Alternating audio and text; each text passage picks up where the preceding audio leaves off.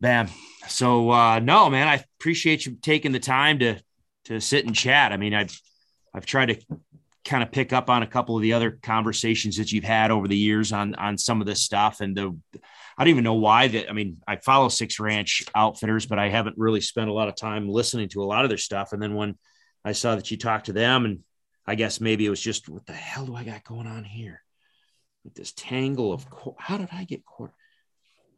What in the, there you go, Chris. That's what you do for being organized. Anyway, so it hit my radar screen and I listened to it. And I don't know if it was just because of the number of people that were asking me specific questions lately or just what was going on, but goodness gracious, it was funny. And I was like, finally, a lot of what you were talking about ended up being identical to what I've been talking about for years.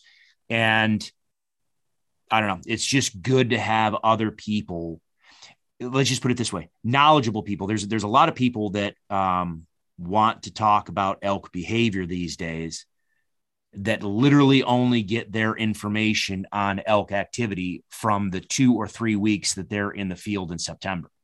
Right. And they see something and suddenly it's like, oh, well, this is what's going on. It's like, you saw this much, right? There's a lot bigger of a world out there. And so I don't know how much. It's not that what they saw was wrong. No, right? but yes. But the keyhole they were looking through was pretty small.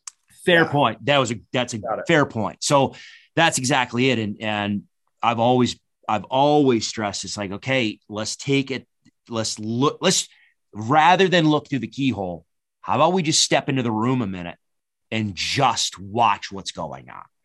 And so when I hear folks like you or Jay or somebody else that talk about, behavior, it's from a standpoint of you've been out there. Yeah. Year round looking at a bunch of different stuff. And what I really loved about what you said on Six Ranch was, listen, I don't know what I know, but I know what I've seen. And there it is. Cause that, quite honestly, so many times I've gotten discouraged lately. The more I learn, the less I know. You know what I mean? I'm the same way. Yep. All right, cool. Well, then let's just kick this off. I'm going to give it a little bit of a background of why I even want to talk to you. And then we'll just dive in, man. Sound good? Sweet. All right, cool. Let's do it. All right. 3, 2, 1. Hey, everybody. Welcome to Rowe Hunting Resources Podcast. All right. Today we have a guest, Ryan Carter of DC Outfitters. And the reason why I wanted Ryan on is because, there has been some recent changes with Utah and the game cam regulations over there. And people have asked me about that. And I've talked about my opinion on that in the past. However, and quite honestly, just full disclosure, if anybody's listened to this podcast, so I think it was episode 12 I did last year with Jay Scott. So when Arizona decided they were going to have let's just say a discussion and a regulation concerning game cameras down there. Again, it threw everybody in a tizzy. So Jay Scott of Jay Scott Outdoors and I spent some time talking about game cameras. And, again, just a real brief recap. If you want to go through that whole thing, you can listen to episode 12. But in general, when Jay was down in Arizona guiding, and when I've been down in Arizona guiding, we don't generally focus on running game cameras. We love to call, we love to chase them, we love to play the game. However, there are other folks, friends of mine. I mean, Steve Chappell, he runs a pile of game cameras, and the other guys that I've worked with down there run massive game camera surveys or have in the past for their hunting. And there's some good information that comes from it. And every outfitter has a different recipe for how they want to run their hunts and run their clients and chase after big bulls. But the relevant point, the reason why I wanted to talk with Jay is because even though in Arizona he did not run game cameras, now that he's managing the OT6 ranch, at least the hunt program's manager for the OT6 ranch, he's running about 150 some game cameras across about 50,000 acres of the ranch. And we talked about what he does, what he's seen, and when I heard Ryan on the Six Ranch Outfitters podcast. And I recommend everybody go at least. Ryan, we'll talk here a little bit more, or I'll let you chime in here in a second on what other podcasts maybe you want to have folks listen to.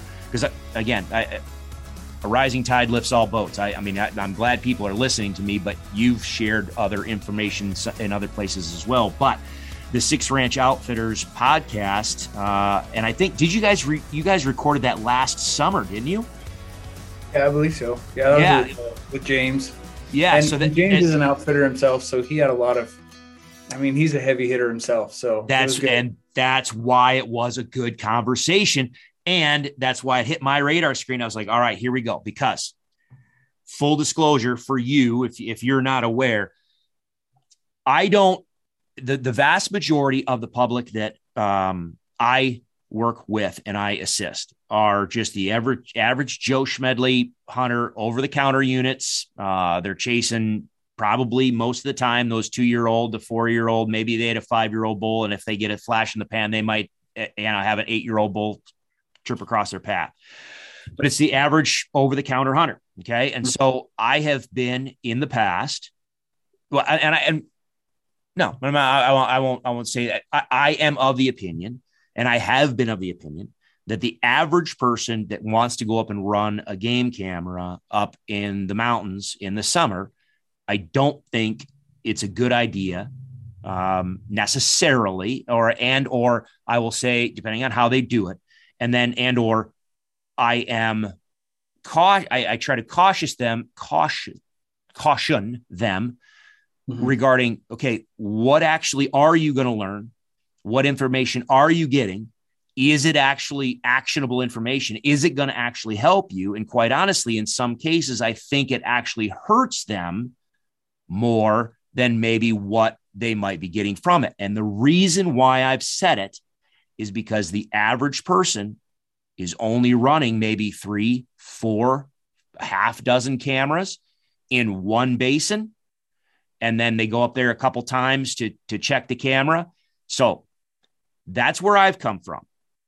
But I've always qualified that you can learn a lot from game cameras, but I think you have to approach it a different way. And so the reason why I really am looking forward to this conversation with you is because while Jay is doing functionally what you are, he's on private and he's hemmed in by private property boundaries. And he is basically inventorying, especially when it comes down to getting inventory data for the upcoming hunts. Now, he runs the game cameras year round as well, but he focuses, because of the way that ranch terrain, habitat, and especially the water features are on the property, he really focuses hard on their water sources, which are generally well away from any bedding areas or interior timber portions of the ranch. So he can go in and he can put game cameras and he can drive his Ranger right up to them, and he's not going to disturb really any elk activity whatsoever. However, that doesn't necessarily translate to the general over-the-counter, or even let's just say public land hunter, whether you're limited entry or not. You, on the other hand, you are on public land. And now you are in limited entry, and I'm going to turn this loose to you here, and I'm going to start asking you some very specific questions. But you're on public land, and you're covering a bunch of acres, and you're covering a bunch of cameras. So your experience and what you've done might be argued has a lot more relevancy to the average quote unquote hunter than maybe what Jay is. So I'd like to have both sides of that, because I think we're going to find out that there's a lot of similarities there, and a lot of similarities of what I've said in the past. But again, I've always talked about my stuff is anybody can flap their gums at you. On my stuff, if I tell you an elk is going to do something, my goal is to put an elk right square in front of you on video. And then I'm like, here's what the elk's doing. Here's why. Here's what's going on from a wildlife biologist, a behavioral ecology standpoint. Here's what they're doing. Now, let me show you the elk. Go argue with them. Don't argue with me. You argue with them and what you see.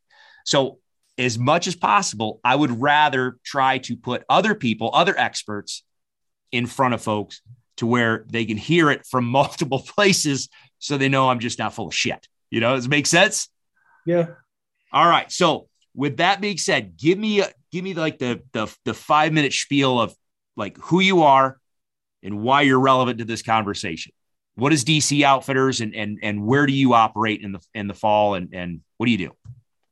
So yeah, my name's Ryan Carter. I live in Central Utah, outfit in Southern Utah, have a team of 4 or 5 guys. We typically take maybe 5 clients a year tops. We kind of focus on quality over quantity. We want to watch the big elk die. That's our job, is age class, 100%. Whether you like outfitters or not, that's kind of your deal. These limited entry hunts that I guide on, for a non-resident, there's only 2 tags available in most of these units, 1 to 3 tops. And in order to get those tags, it's almost 100% draw. Like they have this thing where they set aside 50% for the max point pool, but as a non-resident, that's 1 tag. So that goes to a guy with 25 plus points. And then the other 2 or 1 go to some random dude, 3 points, 7 points, 12 points, doesn't matter. You may as well be in Vegas. Yeah. And residents, it's kind of the same way. Like specifically the unit I stick myself on, my guys do some other stuff, but my unit, maybe 18 points might get you in the door. 22 to 23 is almost guaranteed, but that's still 23 years.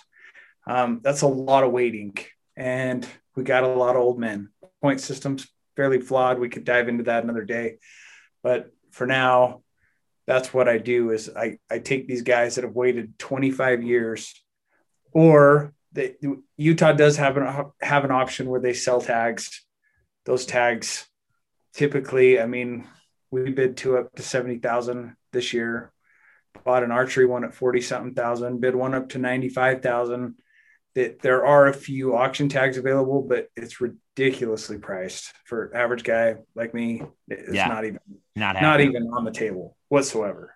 So we focus on trying to kill the upper age class. Now, whether that's a 360 bull, a 390 bull, a 460 bull, we work with the best of what we got. Okay. And that's a fair point because, and maybe we'll touch on that here in a minute, but you're going after the best that you can find. Again, and some of these people, you nailed it. You're waiting 20 some years for a tag. Let's just imagine you were passionate about elk hunting for your entire life. Let's say you started putting it in, at 20 or 30 years old. Yeah. Mm-hmm. And we'll get into the fact that because it sounds like you run a lot of tree stands and you're not doing run and gun, running all of, yeah. That's my whole spill. Yep. All right. So with that being said, you're hunting in limited entry units, mm-hmm. and you are trying to go after. And what I will say is you're going after the upper crust of those bulls. So you're going after age class, generally speaking. Mm-hmm. Now, granted, you might have, let's say you have a 380 8-year-old that's just exceptional as far as his genetics versus you may have another 380 12-year-old. Well, okay, 380 is 380. We're going to go after the one that probably gives us the best shot opportunity. Yes. Or are you going to say, let's go after the 12-year-old? Southern Utah is a different beast. I'm sorry. Where are you from? Well, hell, I live and manage property here in Northwest Kansas, but I've spent most of my time in Colorado. And it sounds like you do a bunch in Arizona as well. I do a little guiding in Arizona, usually around Unit 9. Southern Utah and Northern Arizona share a trait. And that trait is, I've seen 4-year-olds that can get into book. Like, it's stupid. So age class is important, but to your point, there are times that I have a really young bull that is just ridiculously big. Do we try to hold back? Yes, we do. But nice. Sometimes that's the best bull available. So obviously we take opportunity when opportunity presents itself, as anybody should. But yeah, if it's possible, we'll go for the older bull that scores the same every day. Awesome. Awesome. Because you're on public ground. So there's no guarantee that animal is going to live another day or another year to where you can get back on it. And there's a lot of outfitters that be like, I deal with them out here in Kansas. So Kansas is quote unquote known for its big bucks. Well, depending on the area. Yeah. But everybody wants to paint this broad brush of, oh yeah, there's big bucks everywhere. But the other flip side is everybody is out for, themselves, to where I've got people, same thing, where you have a 3-year-old buck that, is 150 inches. Now, granted, how we run our operation is very similar to what you're talking about. We only run a handful of people because I want them to have a quality hunt experience. And the way our properties are, and the way that the hunting is around us on the private land, we've got a lot of different things going on to where, if someone sees a 3-year-old buck that's 150 inches and they want to shoot him, okay, fine. Would I like to let that buck walk? Sure, I would. But you've got some exceptional deer, but then I've got some other deer that, he's an 8.5-year-old deer that he may score 130 inches. And it's not because he went downhill. That's just what he is, where some guys, they want that, 7-8-year-old deer if they can find him, or at least a 5-year-old plus. Other people want just big headgear, and it is what it is. So for you guys to have that standard on public ground, that's pretty cool. Now it helps. Is limited entry. I was gonna say, it helps that you're not just going to have every swinging Richard out there just laying down every piece of bone that they see, but still, you don't know if he's going to make it or not. Right. All right. So when you guys are going after that, talk to me. I don't need to know the exact units you're in, because I don't think it's I think it's irrelevant. Not. Okay. It's not. Yep. How many camera? Okay, let's just start this. And look at this. I've got notes like galore. I just started, when I start talking elk behavior, I start to geek out and I just blank out. And then it's like 6 hours later and I'm like, shit. So I've got notes. All right. So bear with me. So I'm going to try to take it step by step by step. All right. So here's the question for you. What is the general habitat that you guys are hunting in and that you're running game cameras in? Give me an idea of what the mountain, what the habitat, the elevation looks like.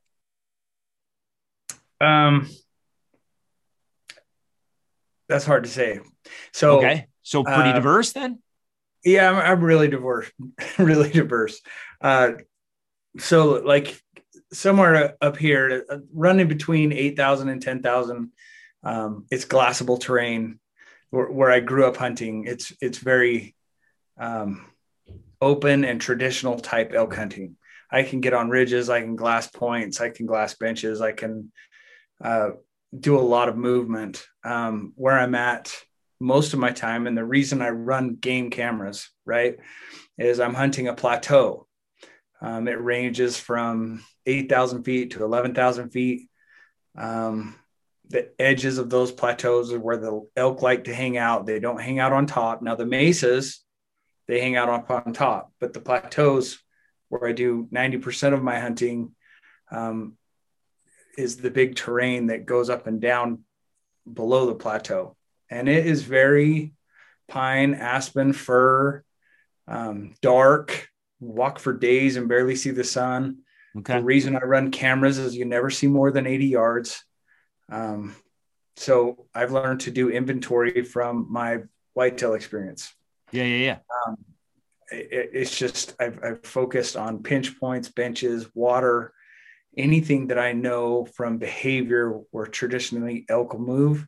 That's what I run. Now, as I get lower into the pinyon and juniper and cedars, same type of thing. You can't see much, but the difference between a bedding area and a pinch and a water, like it's really similar. So like when I get down in that low deserty, it's still high terrain. It's still 7,000 feet plus, but I spend most of my time like Jay on water. Water is my biggest feature. And down there, it's just finding water that the cattle don't know about. And so, okay, we're going to get to that one here in a little bit.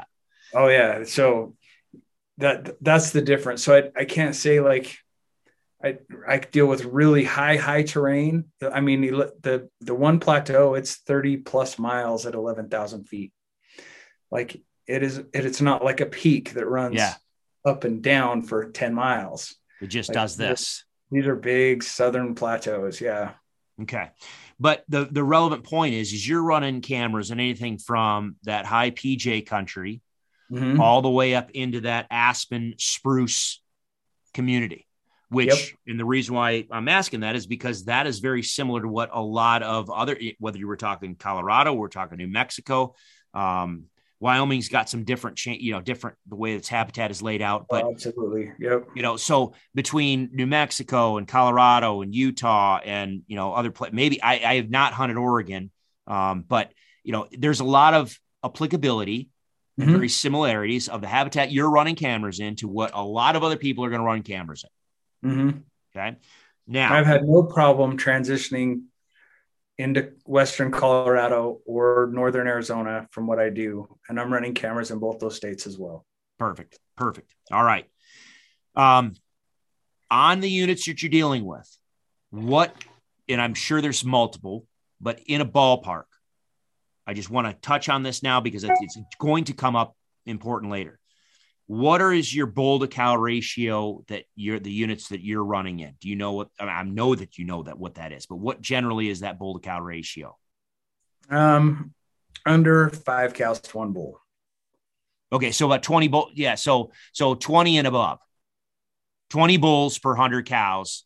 Yeah, or more. Okay, that'd be pretty close.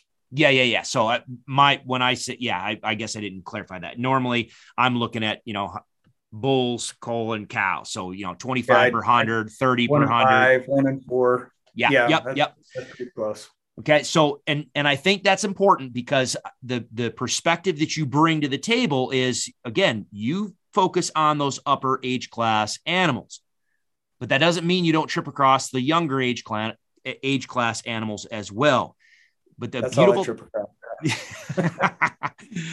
the thing about those limited entry units is you have the ability to have most of them, not all, but most of them are going to be managed for a higher bull to cow ratio. And that is going to expose you to a hell of a lot more and different bull to bull interactions and behavioral experience. And that's, again, that's why I wanted to bring this up. We're not talking about now and what is it Josh from Six Ranch? What's his first name? James. Nash. There you go. James Nash. He was talking about where he's up, he's well below 20 per 100, and that, I think this is where the average over the counter unit hunter starts to need to pay attention, because in most over the counter units, you're dealing with less than 20 bulls.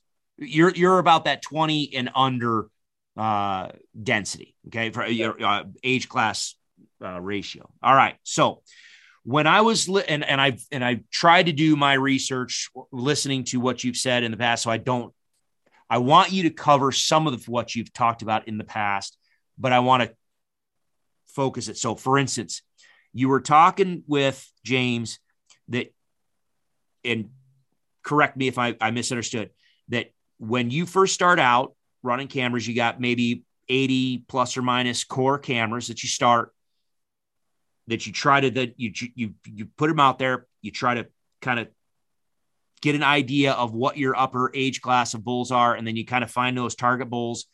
And then maybe you bump up how many cameras, maybe up to 120 cameras or so. And you really start to hone in on maybe trying to figure out what that pattern of that bull, that particular bull is.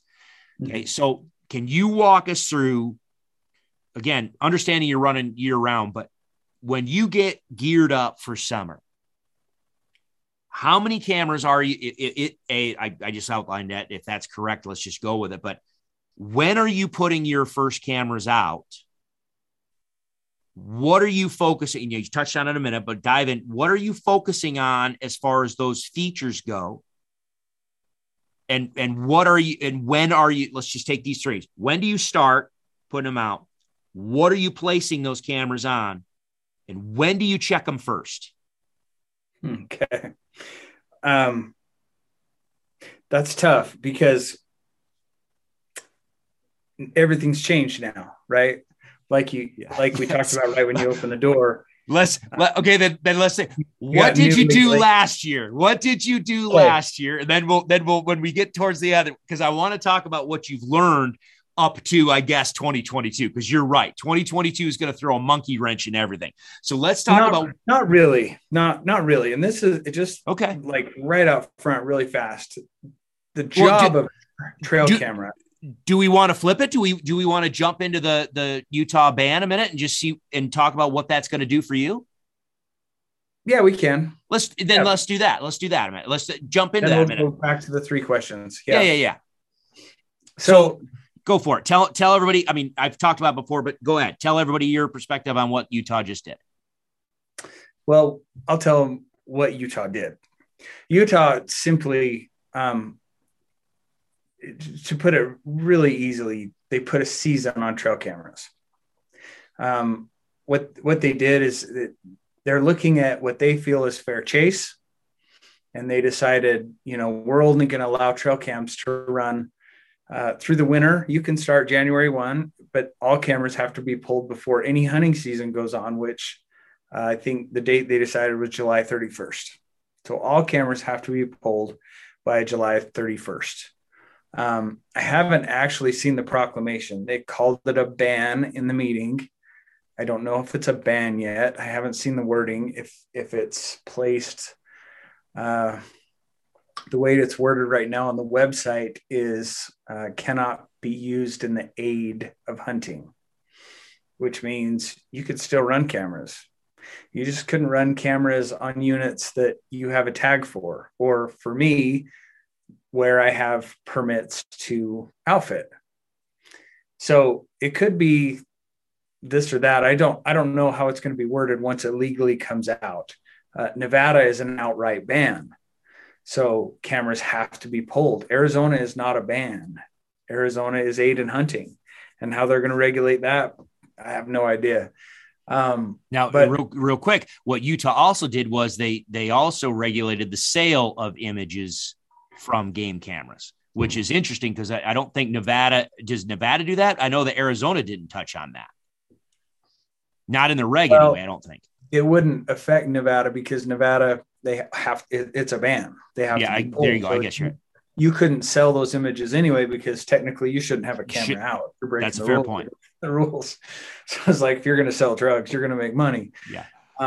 Arizona, I think that was the sale was the portion of it where they're like, hey, we can't make you pull all your cameras. You just can't use them in hunting. And to be fair, if they're going on fair chase, that's probably the best way about it. But regulating something like that, that's a nightmare.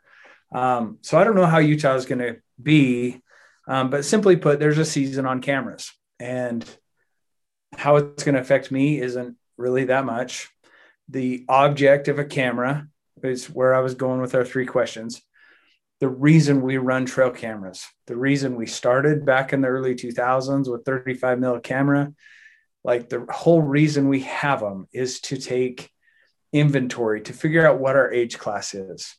Like our job when we get a tag is to figure out what our goal is right up front. We need an objective. You don't want to show up. I don't want to show up in Kansas and shoot a 140 opening day when I have 3 deer on the property over 160. Correct. Or pass a 140, like, or vice versa. And is my job, if I, let me just put it this way. I will let you do that if you want. But I'm gonna show you the picture. Okay, we've got a 200-inch non-typical that's coming to this water tank like every 3 days. It's just a matter of time. You sit, and if somebody wants to shoot the 140, I will shake your hand just as hard. I tell everyone, I will shake your hand just as hard if you shoot a 2x2 as if you shoot a 202. I want you to be happy. But my job, my job is to let you know what we have on the landscape. And I was going to get to it here in a minute, but you nailed it with James, managing expectations. What is your expectation? So what you're doing, keep going, is you're out there getting an inventory on what the hell are you dealing with? Are we dealing with a 460 bull and like 3 bulls over 400 inch this year? Or are we dealing with, and this happened a few years back when I was guiding down in Arizona. It didn't matter that last year we had a 410 or 420 bull on camera. That same bull showed back up on camera, and he's 370 this year because the drought and everything else has gone. It's the exact same animal. The inches changed. That's it. The inches of his headgear changed. Our best options. That's all we're trying to find out. We want options. We want to figure out what our age class is. Doesn't matter what species we're hunting, what state we're in. The object of the camera is to figure out what our age class is and what our objective is. We got to manage expectations.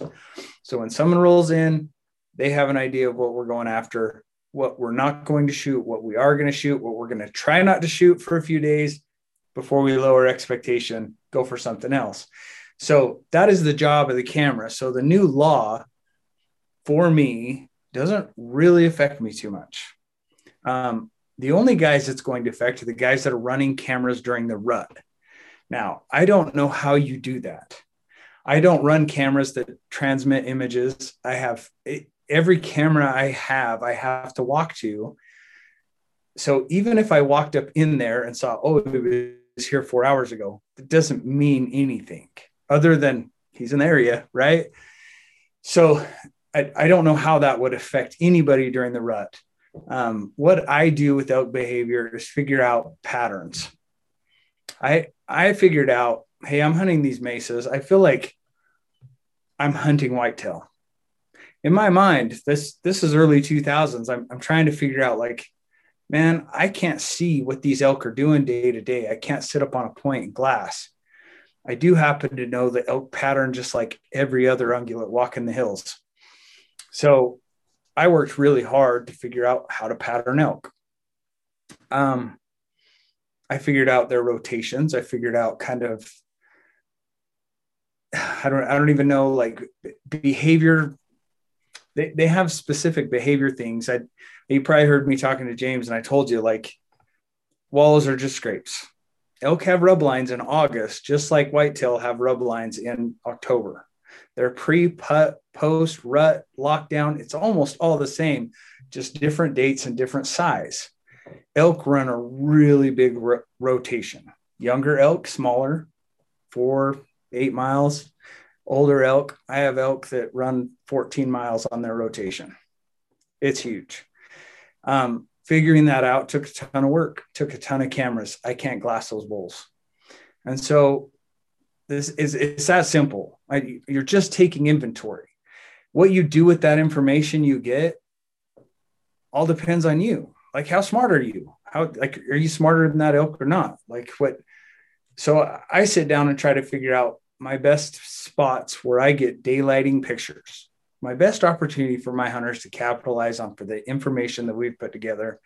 And typically I have all that information put together by July 4th. So to answer your first question, when do I start?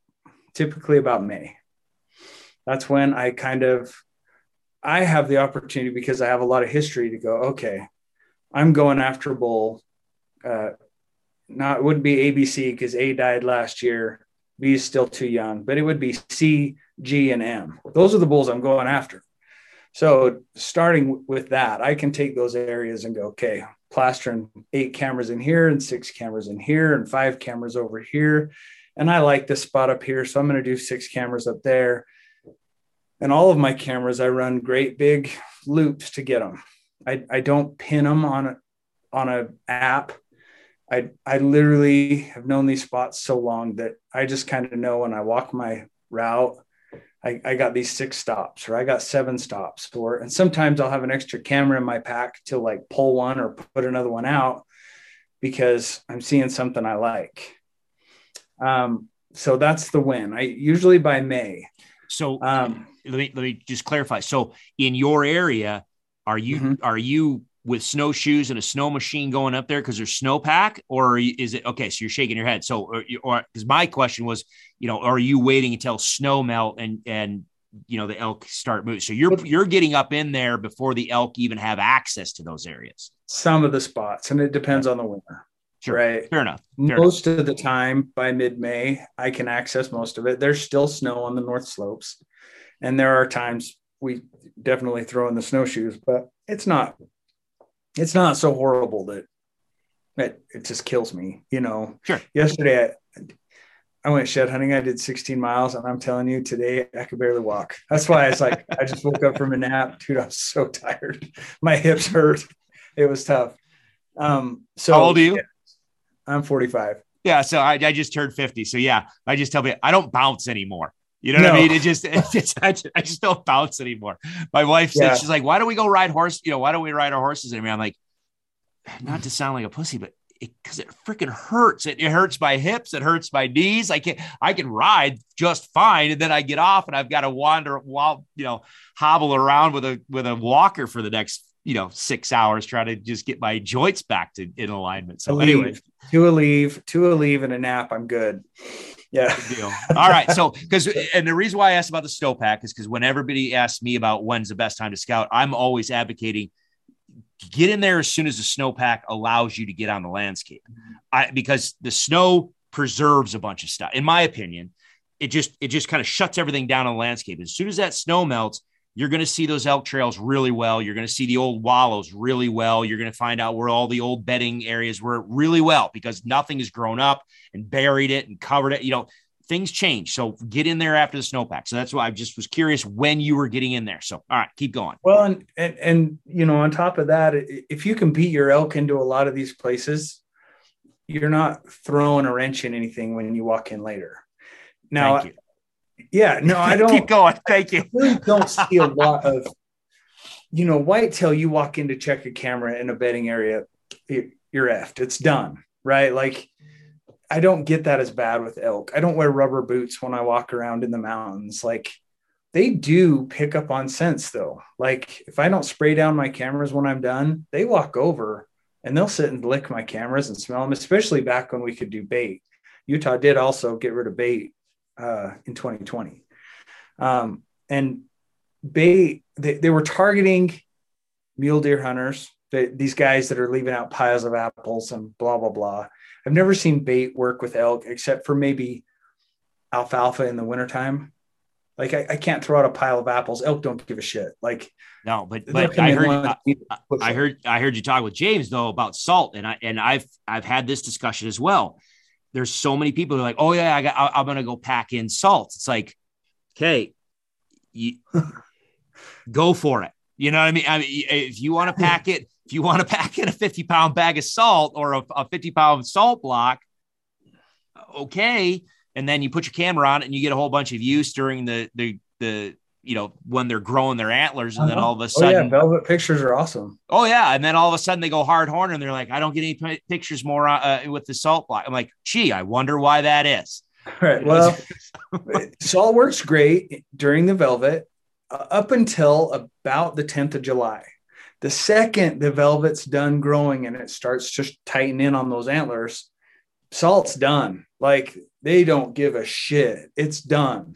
Folks, that's not me. That's not me saying it, folks. That's someone else who's keep going, brother. oh yeah. So, but I don't put it out anymore. Not because there are like loopholes in that rule. Like it can be X amount of so far from where you're going to be hunting and blah, blah, blah, blah, blah, blah, blah. I don't like loopholes. I don't like the crap. I know where the elk are walking. I'm still getting their pictures. The only thing salt did for me personally is get them to stop.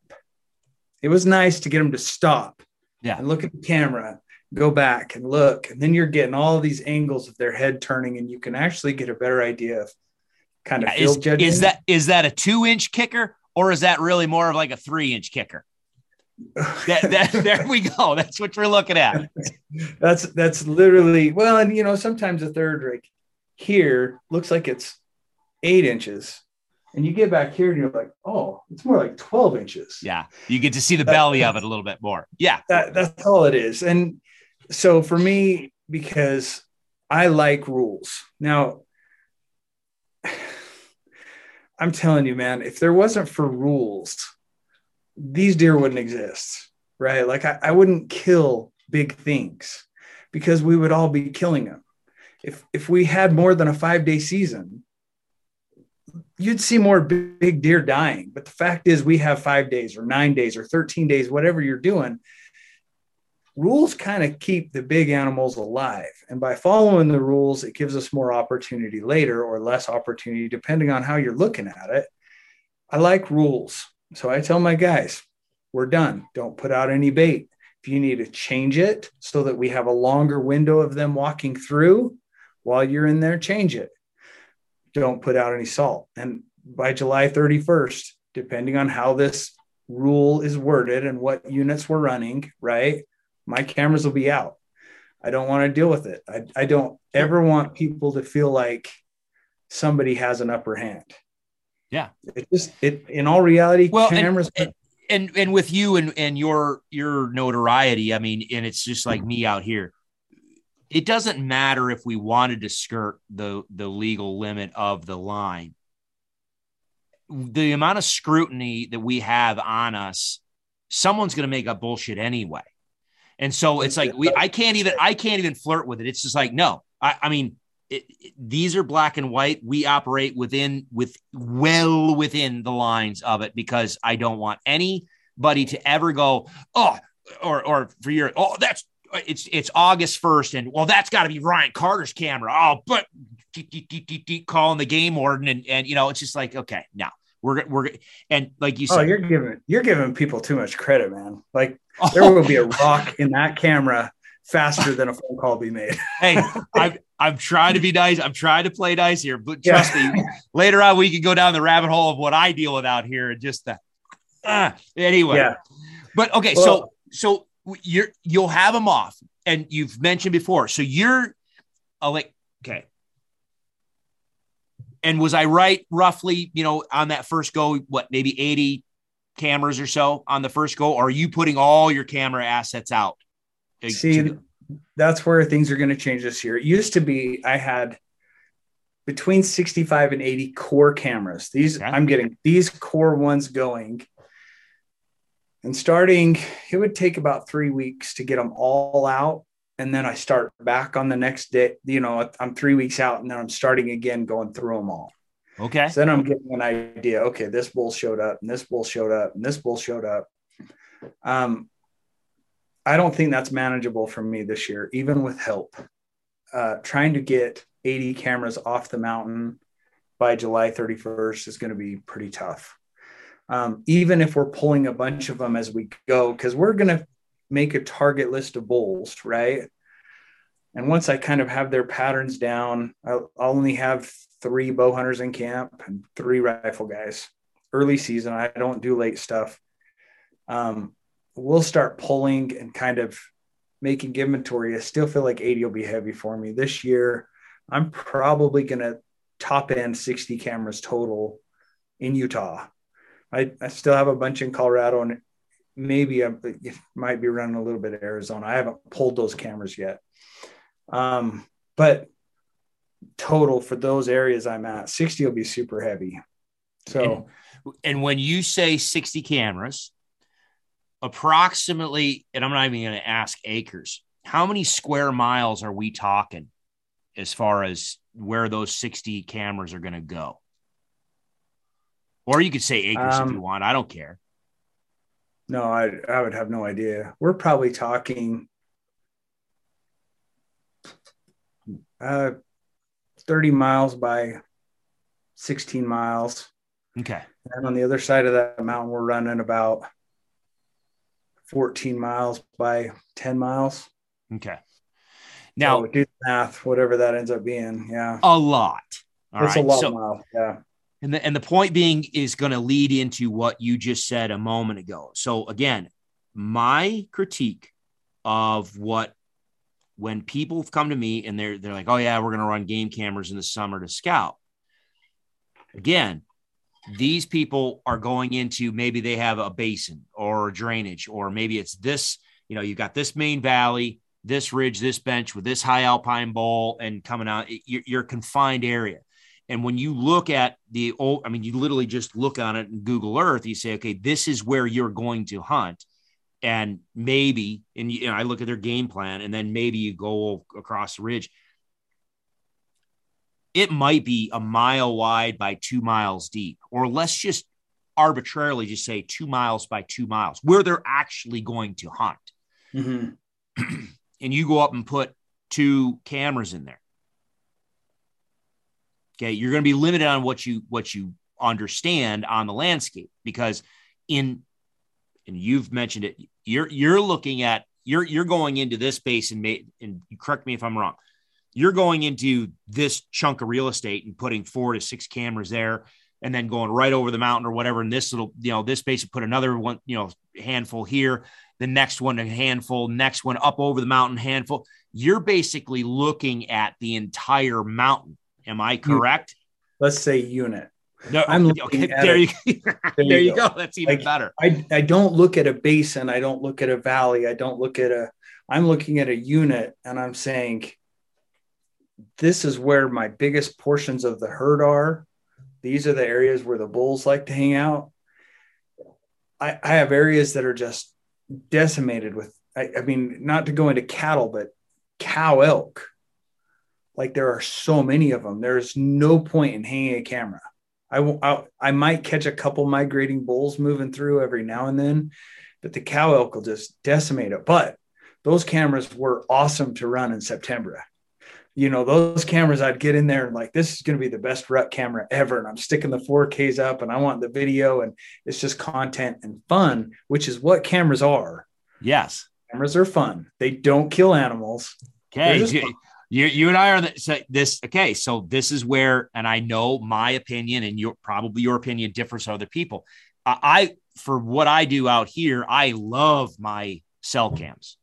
Now, granted, I run a bunch of my cell cams for security purpose, just basically anti-trespasser and anti-poacher stuff, to where I'll put it on certain places where I know that if somebody wants to drop off on the road and go push my river bottom, gotcha. 30 seconds, I'm going to have a picture of your stupid face on my camera. And within a couple minutes, I'm going to be standing there asking you why the hell you're, pushing my river bottom. However, but the flip side though is, some of those places have deer on them, and I enjoy knowing, oh crap. So, this particular buck showed back up now. And I talked about this on one of my recent podcasts, is of all I don't have the numbers of cameras that you did, not even by a long shot, but as far as the acreage and the saturation that I have, in the past 8 years, I don't think there's a single deer that we've killed because we had immediate information off of a game cam. You still have to hunt. That just even with a cell cam. Okay. So he steps in front of my camera, and, it triggers, and 30 seconds later, I've got a picture of him. If I was sitting here at the house and I still wanted to mobilize to the property, some properties are, a couple minutes away. Other properties are still, 15, 20 minute drive.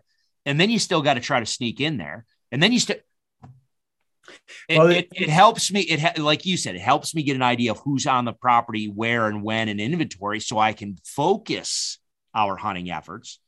Mm-hmm. But what you do with the information, you have to be smart enough to utilize what you got, right? However, this is the difference, and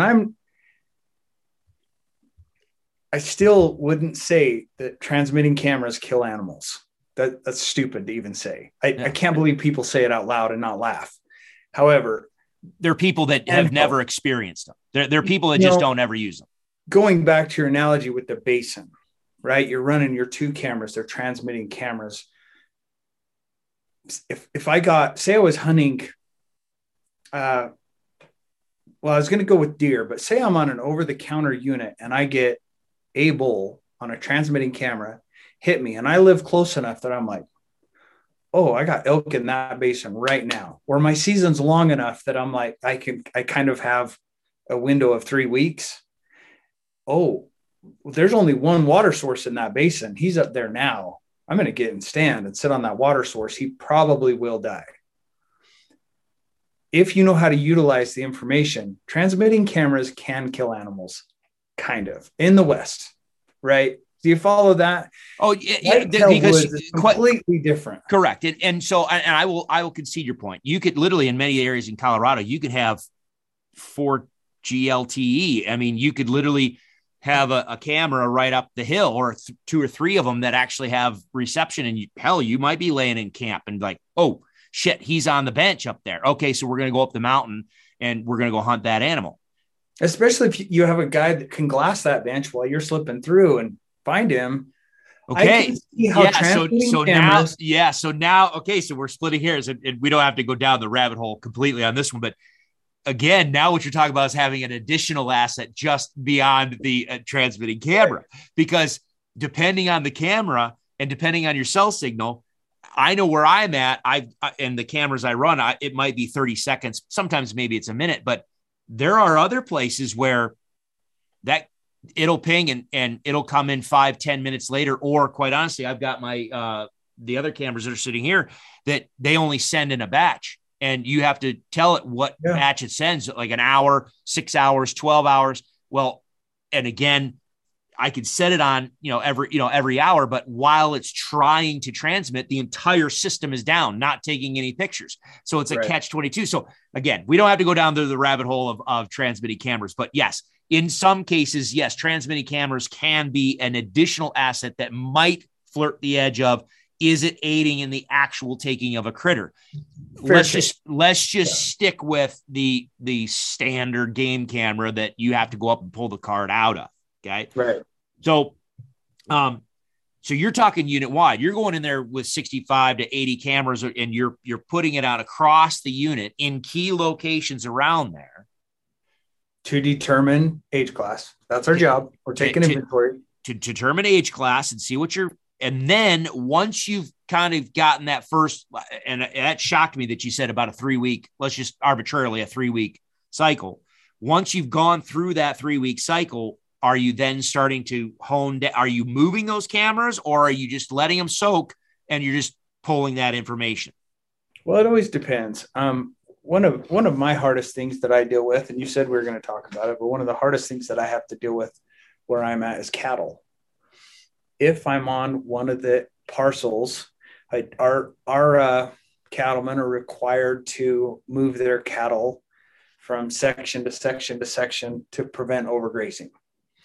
So some of my areas and I know I can look it up, but I never do. Usually by the time I've made my second route, I have a pretty good idea of what sections have which cows in them. But the areas that have those cows, if I get cattle in an area, they might burn a camera in a week. Yeah. Yep. Card's full or battery's dead, whatever it is, they will burn it.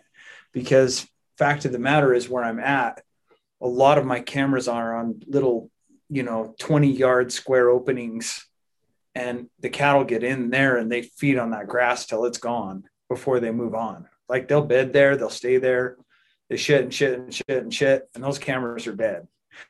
So it always depends, but really, and this is why it hasn't changed for me. All my information is done by July. Even some of my older age class bulls don't finish growing till about the 20th or 24th of July.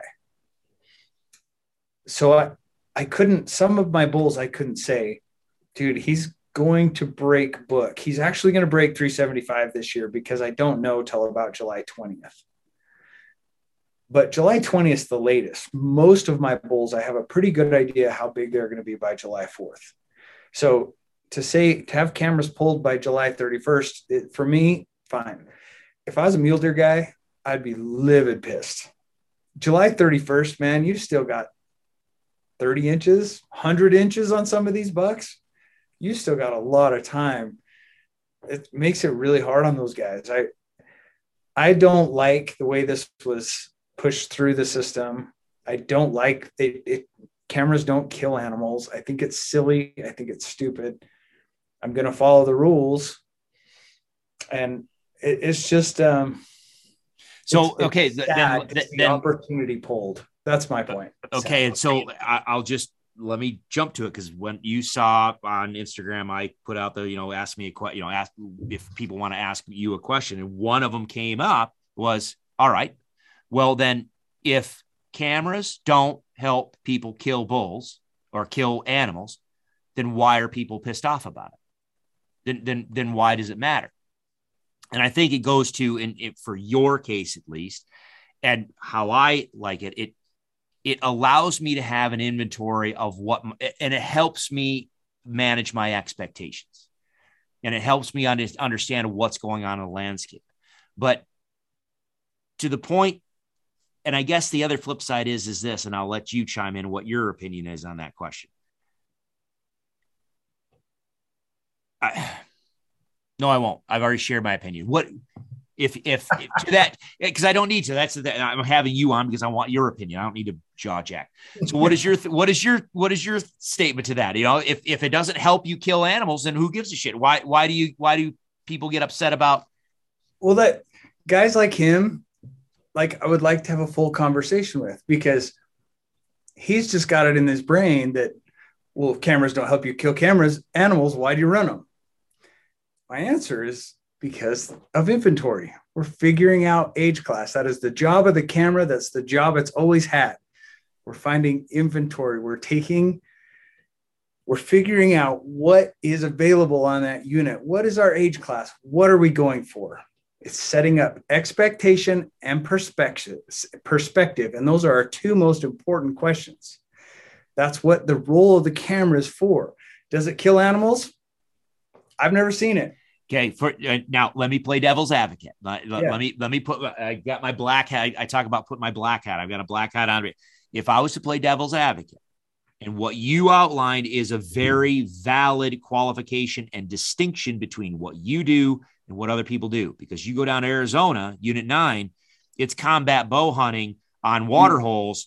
There's 15, 20 cameras, I'm not a big mule deer guy. And so, but on the strip, I guess it's the same thing with mule deers. On every little, trick tank or anything else, you've got 20 cameras on there. And if someone just sees that there's a bull there, it's just like, it becomes clown world. It's just a combat bow hunting experience, and everybody descends on try to kill that animal. And sometimes that animal dies. So yes, there are some outfitters that use it for, if you're running it during the actual rut, when animals are locked down and especially if you're talking about animals are locked down on a limited resource, which 99% of the time we're talking water. When you're in the desert, yes, sir. Okay. Yep. So this is where, yes, I could see that. Oh, I understand the rule. I'm totally, like I said, so, but not everyone talks about this because it's easier to make an illustration on the desert. It's easier to show you walking into a water hole in the desert, and there's a cedar tree with 20 cameras stacked on top of each other. I don't know how they're accessing their cameras. It's no different than where I am. I promise you, I have little openings. There was 1 year that I was chasing one bull, and I called him Chunky Monkey. He's dead. There was 37 cameras on one opening because one guy was getting nighttime pictures in there. Jeez, OP. And it was a highway going in and out of there, running into guys going to check their cameras because they wanted a picture of that one bull. And all of them were like, oh, my uncle's got a tag. We're going to kill this bull. And I'd tell him, dude, awesome. Good luck. When you do, I want a picture. Like, just let me see him. I want to see him. Chased him for years. That bull died being gored on his own terms, 11 years old. He didn't get killed by another hunter, regardless of the 37 cameras in that meadow. And below the meadow had another 20. And then my rotation of 43 cameras on one bull. That bull still lived. Yeah. Cameras again, don't kill. Most of the time, the people that are complaining about it or have a visceral reaction to it, and that doesn't matter, are people that they don't have extensive actual experience utilizing them to where they actually get the full idea of here's the strengths. But holy hell, here's all these limitations I never even knew of. Here's all the things that they go into, that are problematic. Now, with what you just said there, tipped on a question I had. When you have these high traffic areas, I agree with you. I've never seen elk smell a camera and go, screw that, we're out. Now, whitetails, yes. Okay. You got to be careful on whitetails. However, my argument has been with a lot of these high traffic areas, like you said, with that one meadow of 37 cameras, What did you see? Did you see behavior wise? Yes. What happened? Or what does happen? Anything or The elk nothing? went nocturnal. Didn't leave. Went completely nocturnal. And you know what? It didn't have an effect on his growth. It didn't have an effect on his behavior. He still walked through the same areas. He didn't walk in those openings until after dark. And he would still be in there for 4 hours, chewing away, doing his thing. These guys were getting pictures of him, and my brain, because I think I processed different, was I liked those cameras. Because it actually helps you. It helps them not kill that all elk. These guys into a place where that bull only shows up at night. And I'm laughing. I'm like, dude, he daylights here, Correct. here. And I don't have to worry about all these like guys up in this other meadow because he ain't going up there during the day. They're not killing him. So I have 3 tree stands in this little wallow. Well, my guys like got him tiptoeing around his spot. We still didn't kill him. Even with all my knowledge. Didn't happen. Well, but I've actually made and again, we don't have to go down this, but just as an aside, I actually said, quite honestly, I would rather see states make the first law, you can only use transmitting cameras. Because if everybody went up there on let's just say June 1st and put up a transmitting camera, especially the high efficiency ones, and then never had to go back up on the mountain and stomp around and cause disturbance and create I think you'd have a lot more animals still utilizing the landscape you won't shift animals to a nocturnal standpoint. You can look at this in Arizona on the trick tanks, that how many animals come into those trick tanks in the dead of night just because of all the activity that's around there versus if go ahead, put a transmitting camera on there. Now you never have to go into that area and disturb it. Now the elk can actually, you'd probably learn more and you could probably let those animals have more of a natural pattern and natural cycle. But again, we can go down a rabbit hole on that. In the West, flat out, I don't have a single area I can run a transmitting camera. So, and see, that's the other thing that people don't realize. It's like, well, but you don't have signal there. I don't give a shit. If you don't have signal, you don't have, oh, that's a bummer for you. But if you have signal, great. You can only use a cam. Well, anyway, the reason why I bring it up is because this is one of my number one criticisms of the average Joe Schmedley running a game camera on over-the-counter units is you might have you get yours up in there mid-May. And then the next guy gets his up the third week of May. And then the next 2 guys get up there the June 1st. And then the next 3. And you just start this cycle of human disturbance on that landscape to where you're going to just in my opinion, the repeat disturbance is going to change behavior.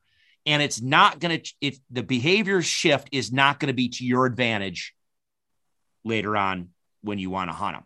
If you kick them into not take advantage of that information, like I said, the average person. I liked that meadow because it brought in all the attention there, and I was able to hunt him over here where nobody was at. I just That's a fair point. Man, people get like so wound up about it. Like you said, cameras can hurt just as much as help. I can't tell you how many guys that ate their tag because they had a picture of Bull X. And I'm laughing. I'm like, Bull X is 14 miles that way. That he hasn't been in that country since April, whatever. Like, dude, you're way off. And they eat their tag. And it hurts just as much as it helps. However, go ahead. Go ahead. No. Go finish your thought because this is you got me. This is right where I was going. Go ahead, finish your thought. Well, I was going to get into a really long story, and I want to tell it. It's just cameras can help. They can hurt. They can give you inventory. They do exactly what you lay them out for. That's the whole point. That is the point. It does not kill. And so for guys that get upset, I had a couple, there was this dude who runs a decent podcast. It's decent. Wanted to get me on right away. And he's like straight up hater. And I kept telling him, say when. Like, let's sit down and talk. Because I'm your Uncle Barry. A bunch of those questions like that one. And I'm just like, dude, I'm ready to talk. Let's talk. Why? if we're trying to disarm the outfitters, right? Why did Doyle Moss kill the 4 biggest elk in Nevada last year? Smallest one being like 417. No cameras were aided. No do-it-yourselfers outdid him. It wasn't because of the cameras. Did you level the playing field? No, he still did it. You're going to see it's even worse. The problem is these outfitters are on these units every year. It's like me. I know I'm not going after bull A, B, and C. I'm going for G, N, and P this year. Yeah. I know exactly where I'm going to start. I know exactly where they rutted last year. Like, you guys that need to try to keep up with me, just threw yourselves in a wheelchair. I run an inventory of bulls, and it's gotten smaller. Let's say in 2008, I had 20 bulls, 375 plus. When I would like throw my bulls out at my clients, this is what we're hunting this year. These are the bulls. These are the most patterned bulls. These are the bulls like I have the most information about. And it's shrunk. I might have 5 bulls over 375 this year that I'm going to throw at my guys eventually, once I start getting pictures. This is the problem. Before the game camera rule, if I look back at, let's just say 2008, if I look back to 2008, the other day I thought about it really hard, and I came up with 5 guys. And just off the top of my head, I can think of 3 of the 5 now, but there's only been 5 total that have come into where I'm hunting and killed one of the bulls we're after out from under me. Do-it-yourself hunters. Yeah. Now, there was some luck at play. There was this, whatever. But those 5 guys, the only reason they were in there, the only reason they killed a bull I was after was because they were stepping on my heels all summer long. They were watching where my truck was parked. They were walking those trails, checking cameras. That's the biggest thing. The biggest thing about walking into some of these units is knowing how to get in and out of each area. Well, these guys were figuring it out in July, running cameras. You are crippling those guys. Now, we still have the season. They're still going to be able to go in and run cameras, and they're still going to pull their 8, 10, 20 cameras, some of them. But by July 31st, they have the same opportunity as before. But, man, if I look at those, say, since 2008, let's pretend 80 bulls, right? Hit list bulls that have been on my mark that got killed out from under me, whether it was during the archery hunt, rifle, whatever. Only 5. And it was because they were running cameras, because they were just stepping on my toes all summer long. And what is awesome, every one of those guys are my friends. Every one of those guys, I was right behind them. I was able to walk over, shake their hand, take pictures with them. We packed the elk off together, and it was a great experience. I'm happy to see it, but man, you really just kicked the do-it-yourself hunter in the nuts. Because if you think for a second you crippled the outfitter, no, I've had this conversation. I think Jay and I talked about it, and I mentioned it on my podcast. It's in some places the game camera was almost like a gun. It's the great equalizer, because these outfitters are going to run 5, 10. Hell, you go to Arizona and there's like 1 hunter in camp, and there's 10 vehicles.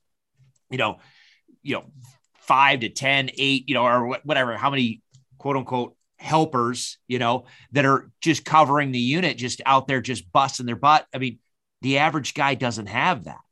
Mm-hmm. And so, like you said, I think what we're going to end up seeing is it's going to be interesting to see what we see over the next couple of years as far as unintended consequences, whether or not the average hunter sees a benefit or the average hunter actually is impacted more now that cameras aren't on the landscape. And one of the things that I said about for Arizona, I'm like, guys, quite honestly, at least for the hunters that I normally take, I am not a guy that's known for, I'm going to go out and kill the 400-inch bull. That's not what I'm about. I want to go have a fun time, an educational hunt. We're going to call bulls. we're going to have fun, and we're going to go after the biggest bull we can get on and call into you. But a lot of my guys, they're like, okay, I drew a tag. Yeah. Do I want to shoot a 380 or 400? Yes, I do. If a 360 steps in front of me, will I shoot it? Yes, I will. Any 350 bull or better, I'm like, you might want to consider putting that thing on the ground. The question is, if we're hunting an area and it's got a lot of good bulls around it, well, if there has been a 400-inch bull or three, let's just say 375 or above, that's been operating the area, having the game cameras on the water holes is kind of nice, because as soon as that bull shows up, like 3 water holes over, you want to know where everybody's going to be. Like, whoop, everybody just piles over there. Guess what happens? We've got all of this real estate all to ourselves. Mm-hmm. And yes, we get to play with the 350s and 360s and whatever. And my guys, they don't, but we never see anybody. Well, now that you don't have the camera, guess what? We're going to have more activity circling the general area as people are out there trying to lay eyes on that gigantic animal, which means we very well may end up inadvertently having more contact with people on the landscape that we never had before, because they were focused in other areas that we don't need to focus on.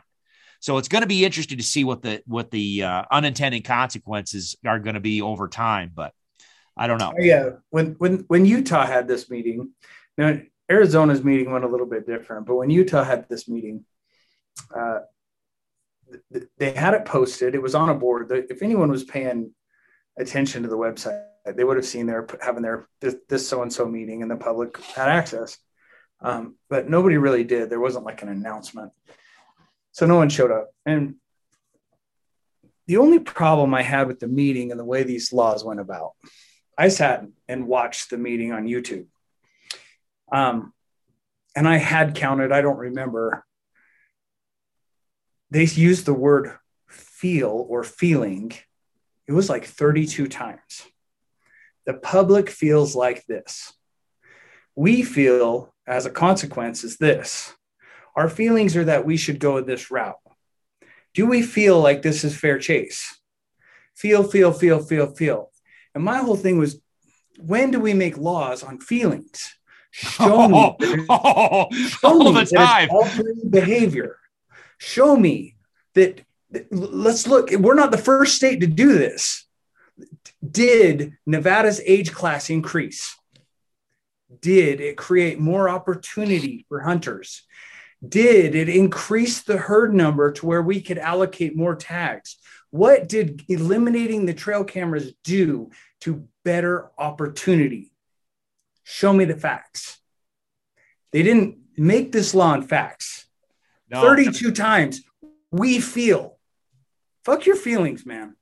Well, look at super upset about it. And we don't have to go down this, but look at society in general. I mean, that's the problem. I have been, I'm part of the reason why I'm talking to you today is so I can pump the brakes on my own, basically calling out the bullshit of sportsmen, because we've got a lot of people out there ringing the bell on how great hunting and sport, all we are, which we are. However, there's a lot of shit that we need to clean up in our own house, so to speak. And I've been just pounding it lately. And I'm like, I better pump the brakes. Otherwise people are just gonna be like, dude, Chris is just angry these days. But that's the thing, is feelings, man, feelings. Everybody, and this is the thing that just pisses me off. We get angry that the animal activists, how many times you hear sportsmen bitch and complain and criticize, animal activists and the anti-hunting, they just, it's all off of emotion. It's all off of emotion. It's all off of emotion. I'm like,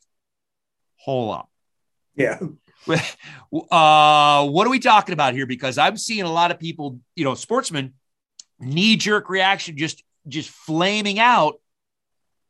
You didn't even like dive in and investigate the actual issue. You didn't get any of the facts, and you didn't get any of the alternative side, but yet you're going to jump in all on emotion. And if we want to see sports, if we want to see hunting continue in the future, I think we're going to have to stop doing that. And I really don't want to go down that hole, because I've got so much more I wanted to ask you about as far as I do want to say something about that, because go for it. I did, like, because it just illustrates what you're saying.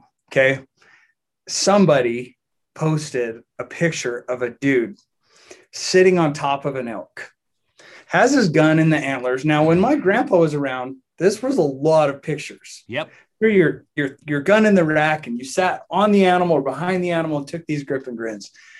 I love those pictures. Personally, I'm like, that is us. That is hunting. Now, someone had posted one of those pictures. This is some dude, I swear he was from like Oklahoma, with a giant bull elk. Like it was an off, like a non-traditional state with a giant bull elk, gun on the rack, sitting back behind him, grinning ear to ear, just happy as shit with this giant bull. And people tore into him about how like untasteful that was, how tacky that picture was. And I put it on my story and I said, read through these comments and show me one non-hunter attacking this kid. Who are we appeasing? Are you really like worried about being tasteful for the non-hunting public? Because no one trashing this guy is a non-hunter. Every one of you are hunters. And look at how you're treating this dude. He just got the elk of his lifetime, and probably his dad and his grandpas and everybody else who's never even seen an elk like that. And you guys are attacking him. And me personally, I'm like, that's a badass picture. That was an awesome bull. Good for you, kid. Got his overalls on, his rifle in the rack. I thought it was awesome. We need to be better about treating each other with respect, kindness, and making educated decisions. Like, to your point, you're spot on 100%. I wouldn't say you're angry. I'd say you're passionate, and I like it. Well, and the funny part is we're going to table, because there's so many facets to the story you just said. I'm not a fan of those type of pictures, but I'm a fan of that success and what the guy went through. But we don't need to talk about that now, because that could be a fun conversation.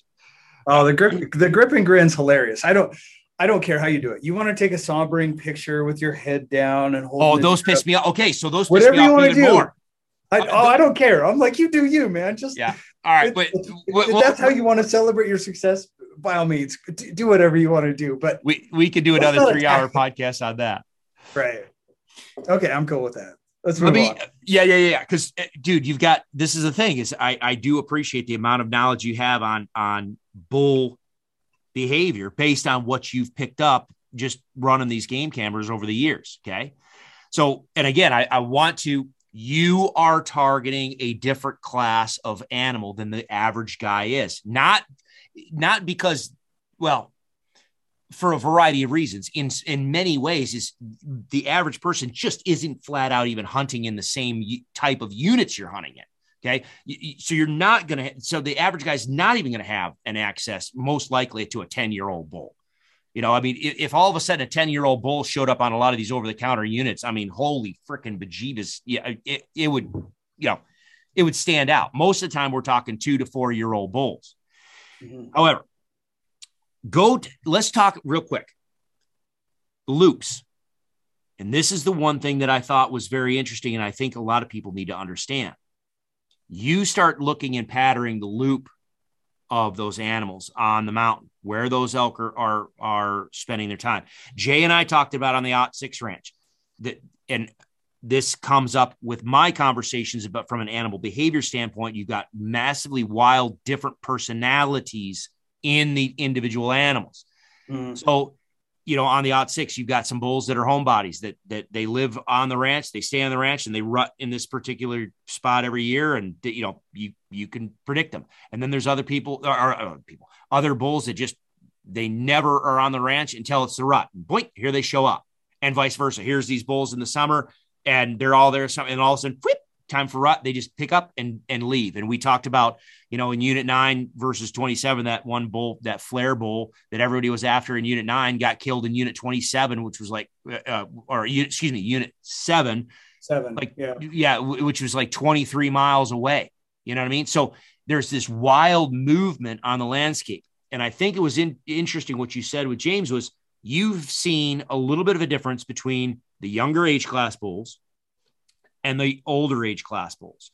So when you're, couple questions on your cameras, What are you finding as far as your bull groups? Are we dealing with, and some of these questions I already have the answer to, but I want your take on it. I want your opinion on it. I've got my opinions. Let me just put it this way. I've got my opinions, and then you share yours.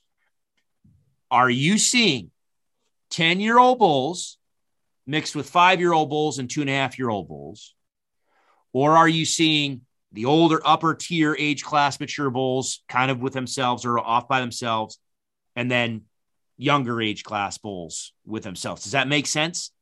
What are you seeing as far as your bulls during the summer? Let me tell you what I haven't seen. I haven't ever seen a bull over 7 years old with another bull in the summertime. Let me tell you what else I haven't seen. I don't see a bull over 380 pushing cows. It's happened a few times, very rare. They don't do it. To your demographic, to the do-it-yourself hunter that's not hunting limited entry, a lot of the information that I've gained is kind of useless. But I can tell you, like, younger age class animals, bulls under 7, bulls under 8, let's say, okay? Your typical herd bull, you see a lot of these, you hear a lot of these guys, especially the old school guys, they'll tell you like, oh, you run into the herd bull. That's the biggest bull on the mountain. My experience is that's not true.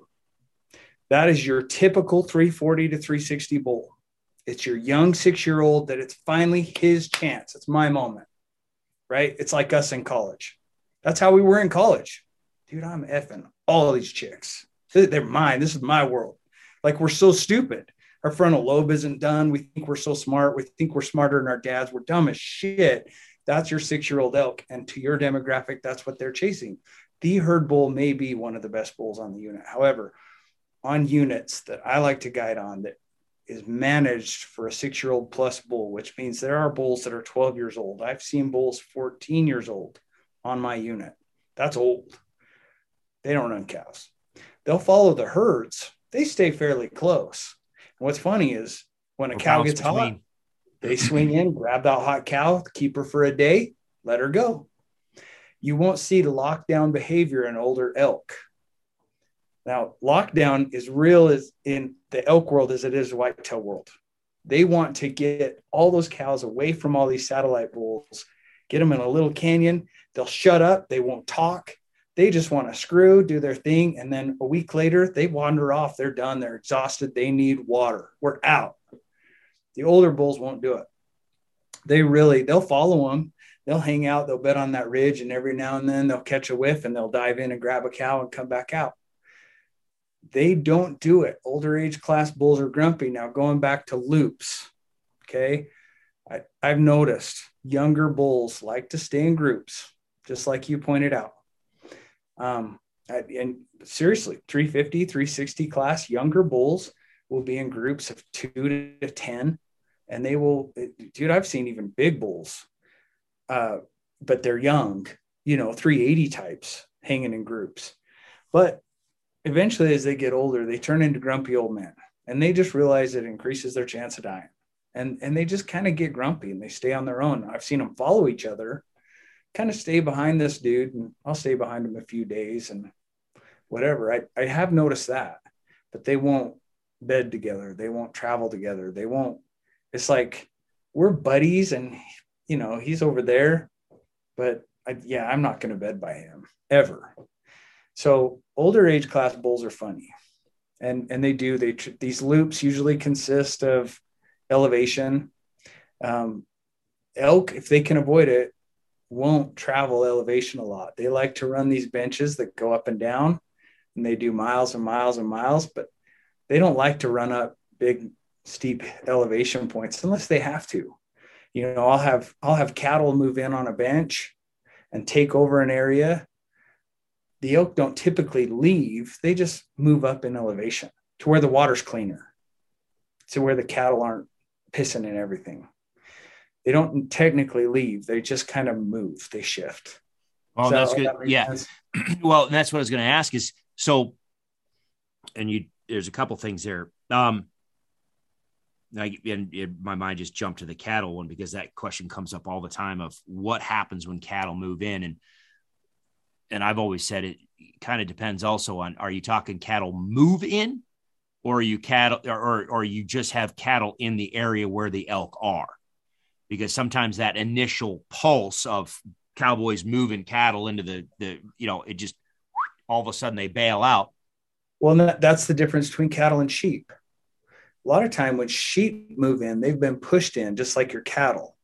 And so a lot of these guys, like in southern Utah where I'm at, I don't deal with sheep much, but right here in these units where I grew up hunting, there's tons of sheep. And the guys push them in and they leave and the elk are gone. Dude, they're 10 miles, they're out of there. Like there's not a chance you're going to see an elk. And cattlemen, when they push it, cows through, can do the same thing on elk country. It's not as prevalent though for me. Usually, yeah. In a lot of cattle allotments, they turn the cattle loose and the cattle are in there in the allotment, and then they pull the cattle out. And so you got these two pulses of when the cattle are in, cattle are out, but they're there for an extended period. Yes. Okay. And then I didn't even think about touching on the sheep, but yes, and a lot of the high country stuff that I've used to in Colorado, yeah, you've got sheep herders there where they're on this hillside for 3 to 5, maybe 7 days, and then they push them to the next basin, and then they're there for a week, and then they push them, and you got constant movement of disturbance across there, and you can watch. It's almost like pushing water with a broom. You can just watch the elk just swirl around it and move, and once the elk are out, once the sheep are out, let's just say we've had good rains and you got some vegetation maybe popping back, you can have those elk rotate back in behind them. But while those sheep are on that landscape getting moved, especially if they're running those propane cannons and everything else, trying to keep the coyotes away, the elk just, they're out. They're out. Yep. Now, and the other thing too, with what you said with cattle is, water quality, trying to find that good water. So in Europe now, okay. So the other thing I wanted to ask is, you were talking about with James, maybe where did I write it down? I wrote it down. Hold on. Something about as far as the loops were, the younger bulls were like, maybe 5 to 7 miles. And then the loops on the older bulls could be 8+ mile, big honking moves. I know this, it's not your passion, but let's focus on those 5 to say 6, 7-year-old bulls. Because what I've argued in a lot of over-counter, especially in Colorado, over-the-counter units, the herd bull actually may be a 3-year-old or 4-year-old bull. It's not because he's the biggest. No, let me rephrase that. He might, in that particular area, he very well might be the biggest bull in the area. The cows are going to choose the bull. And you've said it. I've heard you on other places where you've said it as well. Cows are going to figure out, they know where they want to run, where they want to spend their time. And the bulls are going to make the move to them. And it's the cow that chooses the bull that she wants to lock up with. If you're in a unit where the oldest age class bull on the mountain is a 3 to 4-year-old bull, she's shit out of luck. That's just the best bull that she has. And so she might just lock down with it. And I've seen a lot of times, and you tell me, you just did a little bit ago, where people are like, well, I was up here, maybe I ran cameras, or maybe I was up here scouting, and there was all sorts of animal activity all over the place. And now I'm here in September and there's no one talking. I can't find an elk. I'm like, yeah, because if you've got a 3-year-old bull that all of a sudden these 2 cows and their calves decided, yeah, you're our bull, and we're going to split up and take, he's just happy to be there. You know what I mean? This is the first, or he's a 4-year-old bull. Let's just say you've got a 5-year-old bull. In a lot of these not smaller, where you have the age class of, 20 bulls per 100 cows and less. Most of those units are managed for opportunity, which means you have a lot of death on a lot of your bulls, which then inadvertently ends up, a lot of your bulls end up being of relative, in my opinion, relative even age class, which just ends up being that younger age class. And I'm sure you've seen it, bulls fight, and Jay and I have talked about it on his with our discussion about bulls actually fighting. And you touched on it with James, that 5, 6, 7-year-old bull. He's had a taste of breeding. He's had a taste of this is my time to shine. And if he gets a group of cows that wants to, choose him as their herd bull, he's going to defend them. What I've always argued was there's two different strategies. When you're talking about the strategy you are, or when you have high bull to cow ratios, all of a sudden cows become a limiting factor there's a lot of bulls to go around and there's less cows to go around. So the competition for bulls getting cows is heightened. However, man, when you're in those units that have 15 bulls per 100 cows, you have a lot of times where there's very little competition for those cows because there's more cows on the landscape than the bulls are. And so a lot of those younger age class bulls are just happy to get what they can get. And what you said, that lockdown, there's not a lot of people that I've heard talk about elk lockdown. I have, but it's nice to hear someone else talk about that, to where all of a sudden you've got that pre-rut activity where you got bulls that basically interspecific competition where they're figuring out their pecking order and they make that pre-rut move and they're moving to those cow groups. And then once they start settling down with those cows, they just freaking flat vanish. I talk about it all the time. We may be the average over-the-counter hunter might be going after a 3 or 4, let's just say a 4-year-old bull. How call shy, quote unquote, call shy is a 2 or 3 or 4-year-old bull versus that 15-year-old cow that he's holed up with. So I'm glad to hear you talk about them just going over and holding up an area and just keeping their mouth shut because they don't want to be disturbed, especially the cows. The bulls don't want to have that competition and risk getting injured, or they'd risk losing their cows. Here's my question to you. When you're talking about those loops that they're on and using, let's just say they stick to a bandwidth on the elevation on the mountain. That's fine. In your habitat, how are you still seeing that movement, that cycle on the landscape, that loop, when you have food, water, and cover sanctuary area pretty much everywhere? So for instance, in Colorado, I know of places where you might have good bedding, good sanctuary area, good water, and good food. And it's literally, let's just say, a 300-yard radius. And those elk just hole up in there. And my argument is they hardly even move. But what you were talking about is even those younger age class bulls in your habitat, it seems like you've got good habitat scattered across the landscape. I don't know how your water's distributed. Are you still seeing those, let's say 3, 4, 5, 7, let's just say 7-year-old bulls? Are they still making that loop that you've determined, even when they have good habitat everywhere at their disposal? Is it a behavioral thing that they are moving, or is it all based on the habitat? Does that make sense? Well, it kind of jumps. One thing about like loops, okay, just to break that down real quick. Loops are pre-rut behavior. Starting about Labor Day, loops are done with bulls. Cow elk still have behavior patterns. They're not loops. Okay. I mean, any elk in the world, I don't care where you are, right? They go up in the mornings and down at night. Cows have their thing they do. They just do. So once the pre-rut, like once the velvet comes off, the loops are done pretty much by Labor Day. If I have a bow hunter, the reason I've done what I do learning the loops in Utah is because we have a really early archery season that not a lot of other places have. We start August 18th, August 20th. I have 2 weeks to capitalize on patterns, those loops. The reason I talk about them, I'm talking to bow hunters and I'm an ambush hunter, and I try to tell them, figure out where your pinches are, figure out where your water spots are, figure out where they're daylighting. Those loops, you can capitalize on them, use it, kill them. It's awesome. Does it happen very often? No. So when we get moving into the rut and we get talking about lockdown and cow behavior, cows, I hate the rut. Like, I'm just going to put that right out there up front. I'm a trophy hunter. I go for age class. Same. Yeah. So the rut for me is a nightmare. I will call in 20 plus bulls before I get one over 350. And when you're targeting one over 375, it might be 200 bulls. It's exhausting.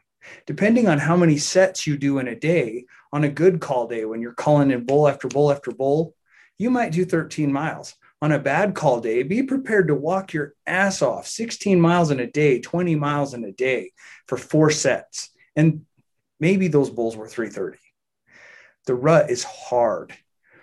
And so that being said, like even, and we're talking about limited entry, that's the qualification. Go, yep. And so when we talk about pre-rut or rut behavior and cows, even those bulls that shut up, let me give you guys a secret that any guide that's been on the mountain in September, even the call shy bulls in the middle of the lockdown that nobody talks about will bugle at 4 in the morning. So get your ass out of camp 2 hours before light, ridge to ridge to ridge to ridge, and bugle. Because even during the lockdown, you can find those call shy bulls. The wolves aren't after them. The people aren't after them. They've still got to impress those 2 cows they got, even though they chose them. Or keep the other bulls at bay and say, don't freaking come over here on this bench. I'm still here. And even though they won't call during the daytime, at least you have a starting point. They're down in this draw somewhere. They're up in this area somewhere. They will work. The other thing I wanted, when you're talking about cows, I've noticed in my experience as a guide, and granted, I'm limited to about, I guess consistently, maybe like 7 big units that I've hunted through my lifetime, consistently year after year. The only time I see changes in rut migration, because that's what elk do. Second they get cows, they start pulling away. And typically, if you're a high altitude elk hunter, by September 25th, you're typically chasing those same bulls down in Pinion. They will migrate 14,000 feet pretty damn fast. But the way they migrate down there is typically determined by the matriarch of the herd. So on these units that you have lots of cow tags available, I will see the rut migration change drastically year between year. These areas that don't have high cow hunts, not a lot of cow permits allocated, you can almost bet money where these elk are going to show up September 25th. If you know where those elk go every single year, I promise you they'll be there the next year. But it's always determined by the matriarch cow. So if you have an older age class of cow herd in there, man, you can really capitalize year after year where you're going. So hold on a minute. You mean to tell me that a bull doesn't come down in there and collect his cows and then push his cows into his rutting area and then sequester his cows into his area? Is that what? Yeah, and that's like your 20-year-old college brain, right? You're like, oh, it's my time to shine. This is how it's going to work. Yeah, it doesn't work that way. The cows take them. They're going away because, one, he's pushing them. He's pushing them. I got to get away from these other bulls. But the cows are like, well, we know where we're going. We're going down there. That's correct. Where we always go. There's water, there's shelter, there's pinions. That's where we're going.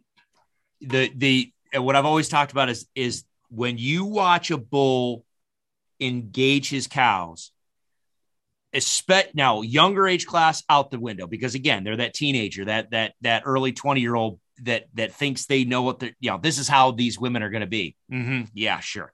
Right. You will watch those bulls just constantly pester those cows for no reason, just low antler displays and herding behavior, and driving those cows nuts. That's why the cows would actually prefer an older age class bull, because most of the time the older age class bulls are going to leave the cows damn well alone unless there's an emergency.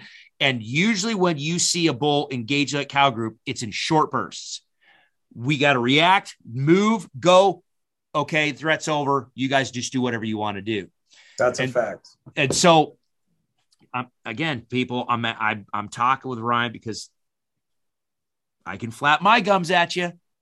But when other people have the same experienced people that have time engraved, if you will, from a military term, they've spent the years, they've done the work, and especially when it's across the entire whether we talk about summer into fall and then winter, but especially 12 months out of the year, it gives you a better perspective of what the actual hell is going on, especially if you're, as you've talked now, you've been in, you focus a lot on the limited entry areas, but you've been in Arizona, you've been in Utah, you've been in Colorado.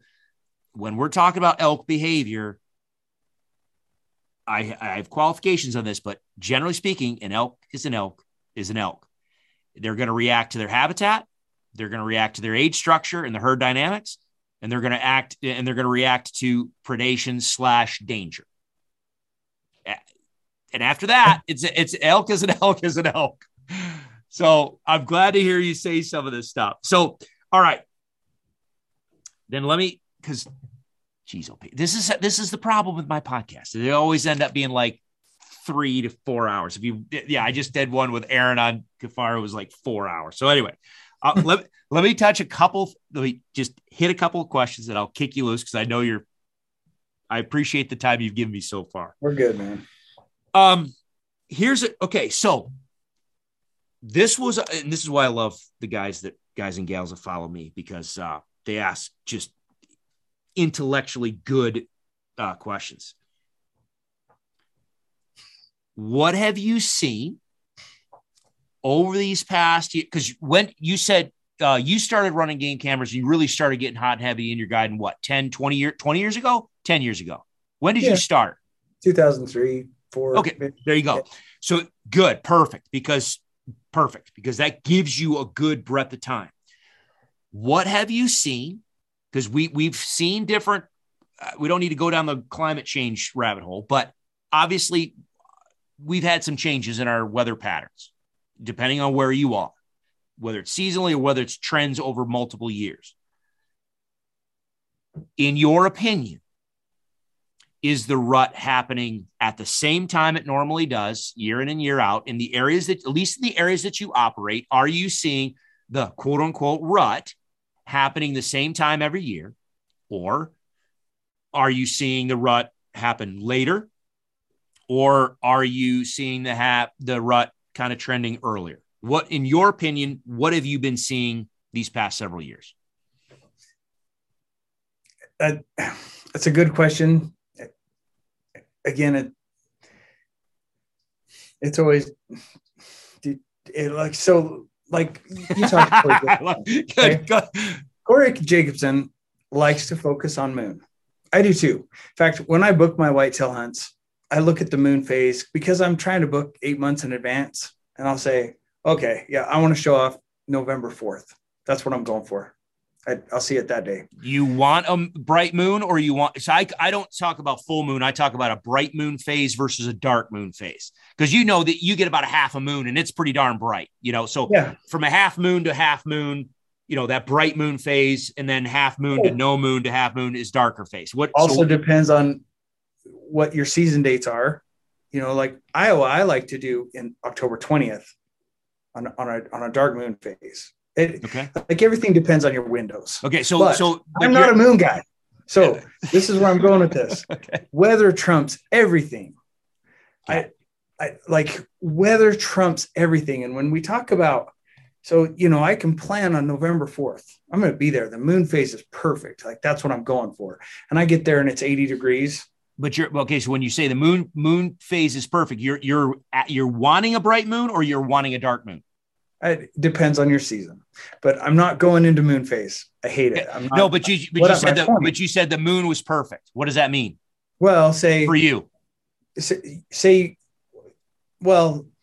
for elk, full moon phase, whether it's dark or light, that's what triggers estrus.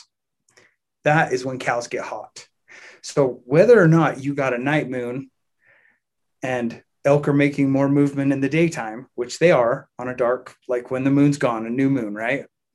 Or full moon when they rut all night long. Both are bad. But with a full moon, the cows are in heat. So deer, I kind of look at the same thing. However, going away from that, weather always trumps. And so going back to your question, what have I seen over the years? I see on drought years, I see the rut a lot later. whatever the moon's doing. So for the last 2 and 3 years in Utah, and I can only go off my keyhole, right? I've noticed a better rut October 5th than September 20th, when September 20th in any outfitter's mind is the best date across the West. Best right? Date. Yeah. Air quotes. Best date. Yeah. On these drought years, I've noticed later's better. Years that I've had a good snowpack and a really wet spring, man, Labor Day can be the best rut ever. Like, it's crazy. You can sit in one spot all day and call elk after elk after elk after elk. And it's September 7th. Like, what the hell? Weather always trumps, in my experience, to answer your question. It's hard to say. I can't say like, oh, it's been trending for the last 20 years, later and later and later and later. I don't believe that. I've seen it go back and forth. What I believe is just weather is king. Water is king. And so, to your point, okay, so to your point, let me do me a favor, put a pin in this one as far as immediate time frame weather, like local weather versus seasonal weather. And so again, I'm glad we have never ever talked. Nope. It's our first time now. Okay. Right. So I didn't coach him. I didn't say anything. So what you're getting at, Ryan, is the fact that, okay, if we look at seasonal weather, drought years, you've seen the rut, quote unquote, a little later. From what I've talked about with understanding the rut, and I've got a whole video series on that. Yeah. When a cow needs 9% body fat in order to allow her to trigger into estrus, I mean, it's just any mammal, even humans. If you want to get your wife pregnant, she's got to have a certain amount of body fat. Otherwise, she's not going to get pregnant. So when those drought years, when forage is crappy, and especially if they've got a calf that they've been nursing and it saps that body condition, you see that shift where they're probably going to come into estrus a little bit later than quote unquote normal. Mm-hmm. Versus what you just said with, you've got that seasonally, you've got great forage, you got good rain, they've got adequate food all year round. The cow is fat and happy and she's just in great condition. Now we can talk about differences, whether she's got a calf at her side or whether there's a mature bull in her presence earlier, blah, blah, blah, blah, blah. But you can see that trend maybe either on time, quote unquote, on time, or maybe a little early. So yeah, I mean, it's, you've got to look again. This is why I focus with the Row Hunting Resources stuff is, what do we see year round, and build up from the bedrock of what is innate biology, innate behavior. Then you can build up from there rather than going, all these BS from there. Now in Colorado, I will add this, and I have no idea about Utah. I've not hunted Utah yet. I've been kind of toying around with some ideas, but in Colorado, and people have seen the same thing. And I've talked to them about the fact that, okay, some of these years where you see all of a sudden Labor Day weekend is just on fire. I've got video footage of bulls breeding cows September 2nd. Okay. And so it's like, okay, well, what the hell's going on there? Well, we look at what happened in some of these units prior, where maybe where the weather was poor in the fall, to where the rifle season harvest was low.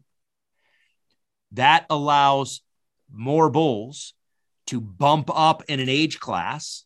And if that happens a couple years in a row, all of a sudden we start bumping up in age class. Yes, the unit is managed for opportunities to where the vast majority of your bulls are getting harvested. But now all of a sudden we have these, handful of bulls that all of a sudden now they're 5, now they're 6, or now they're 7. Now that's a different behavioral animal on the landscape. We've just changed a behavioral shift to where all of a sudden, and I'm glad you said it, so many people are calling me and they're like, dude, I was watching bulls, strip their velvet at the end of July. I'm like, yep.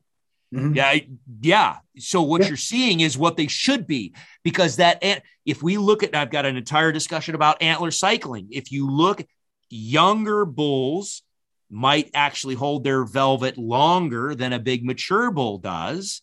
And there's reasons for that. But all of a sudden in your particular over-the-counter unit, where all of a sudden you're like, hey, I'm seeing these bulls, shedding their velvet at the end of July. You might want to pay attention to that because that's an older age class animal that's got good body condition. And what you were talking about, they shed that velvet. They're gonna stick around for a little bit, and then what do? Make that pre-rut move. Mm-hmm. And if they make that pre-rut move and they show up around those cows early, let's just say earlier, then what traditionally they do, the presence of a mature bull in with cows will encourage those cows to cycle in early, to where if you've got these good years and you start seeing that type of stuff, you better pay attention. You say, I'm not going to schedule maybe in this area. If I know where the cow group is and I know where the cows are going to go and spend the bulk of September, maybe this year I don't plan on that third or fourth week of September. Maybe because I'm seeing what the bulls are doing, maybe I need to show up the second week of September or the first week of September because they might cycle in a little bit early, especially when a lot of these units, we don't hear of, oh, it's one bull with 30 cows and a whole bunch of satellites. No, it's one bull, 4 cows, one bull, 8 cows, one bull's, maybe it's one bull and 1 cow and a calf, and he is freaking happy. These changes, and it a lot of times, other than what the body condition of the cow will dictate, the rut ends up being so hinged on what the bull behavior actually kicks things off of. And so that's why I enjoy these conversations with people that have spent time focusing on bulls. You know what I mean? For me, I love spending a lot of times around cows and calves because I get a lot of vocalizations. I get to a lot of the behavior. We can talk about that. And then bull behavior later on. But I've not spent a lot of time in the summer just focusing on bulls, because most of the time, if you're focusing on bulls in the summer, you're watching bulls just chewing their cud. And there's just not a lot of excitement going on there from an educational standpoint, from an elk behavior and vocalization communication standpoint. You don't get a lot. Now, the one thing I'm curious with you, how much, because you're running video, how much, now, again, I'm going to qualify. Sorry, I keep qualifying. I know you're going after that upper echelon 8+-year-old bull that's probably going to be a solitary animal. However, I'm sure you do get other bulls on cameras at time to time. How much footage and how many times have you seen bulls interacting with one another, hissing, gurgling, bearing, basically flaring, showing their canines, the ivories? How much do you get to see on that with your cameras? A ton. Okay, excellent. All right. Okay, so bulls that stay in groups, younger age class bulls, posturing is life. Now, if you've ever hunted sheep, you'll see sheep like to hit the same bed for a week or 2 weeks at a time.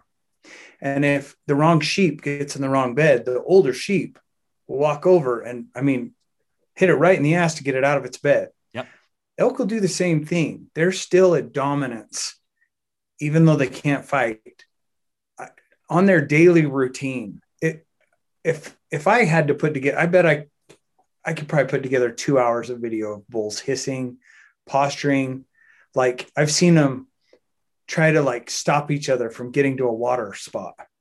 Like the older bull will turn around and dodge back and forth to keep the younger bull from coming in and getting water until he's done. And then you'll see the group leave and then that younger bull come back through and start watering. There is always a dominance presence with bull elk. Well, the reason why I asked that is because I've been seeing lately, and again, this just comes, and I'm not casting stones because I think people are being malicious. This just recently came up. I saw a video that somebody posted. You could see an elk coming in, and he has his lips curled up. Mm-hmm. Now this is the problem. This is where I'm gonna get it. There's people that confuse the hissing, gurgling, or whether you call it growling or gurgling or whatever, but they'll hiss and then you can hear them, they'll real deep guttural vocalization versus phlegming. when they're lip curling and they're testing the cows for estrus and that cycling.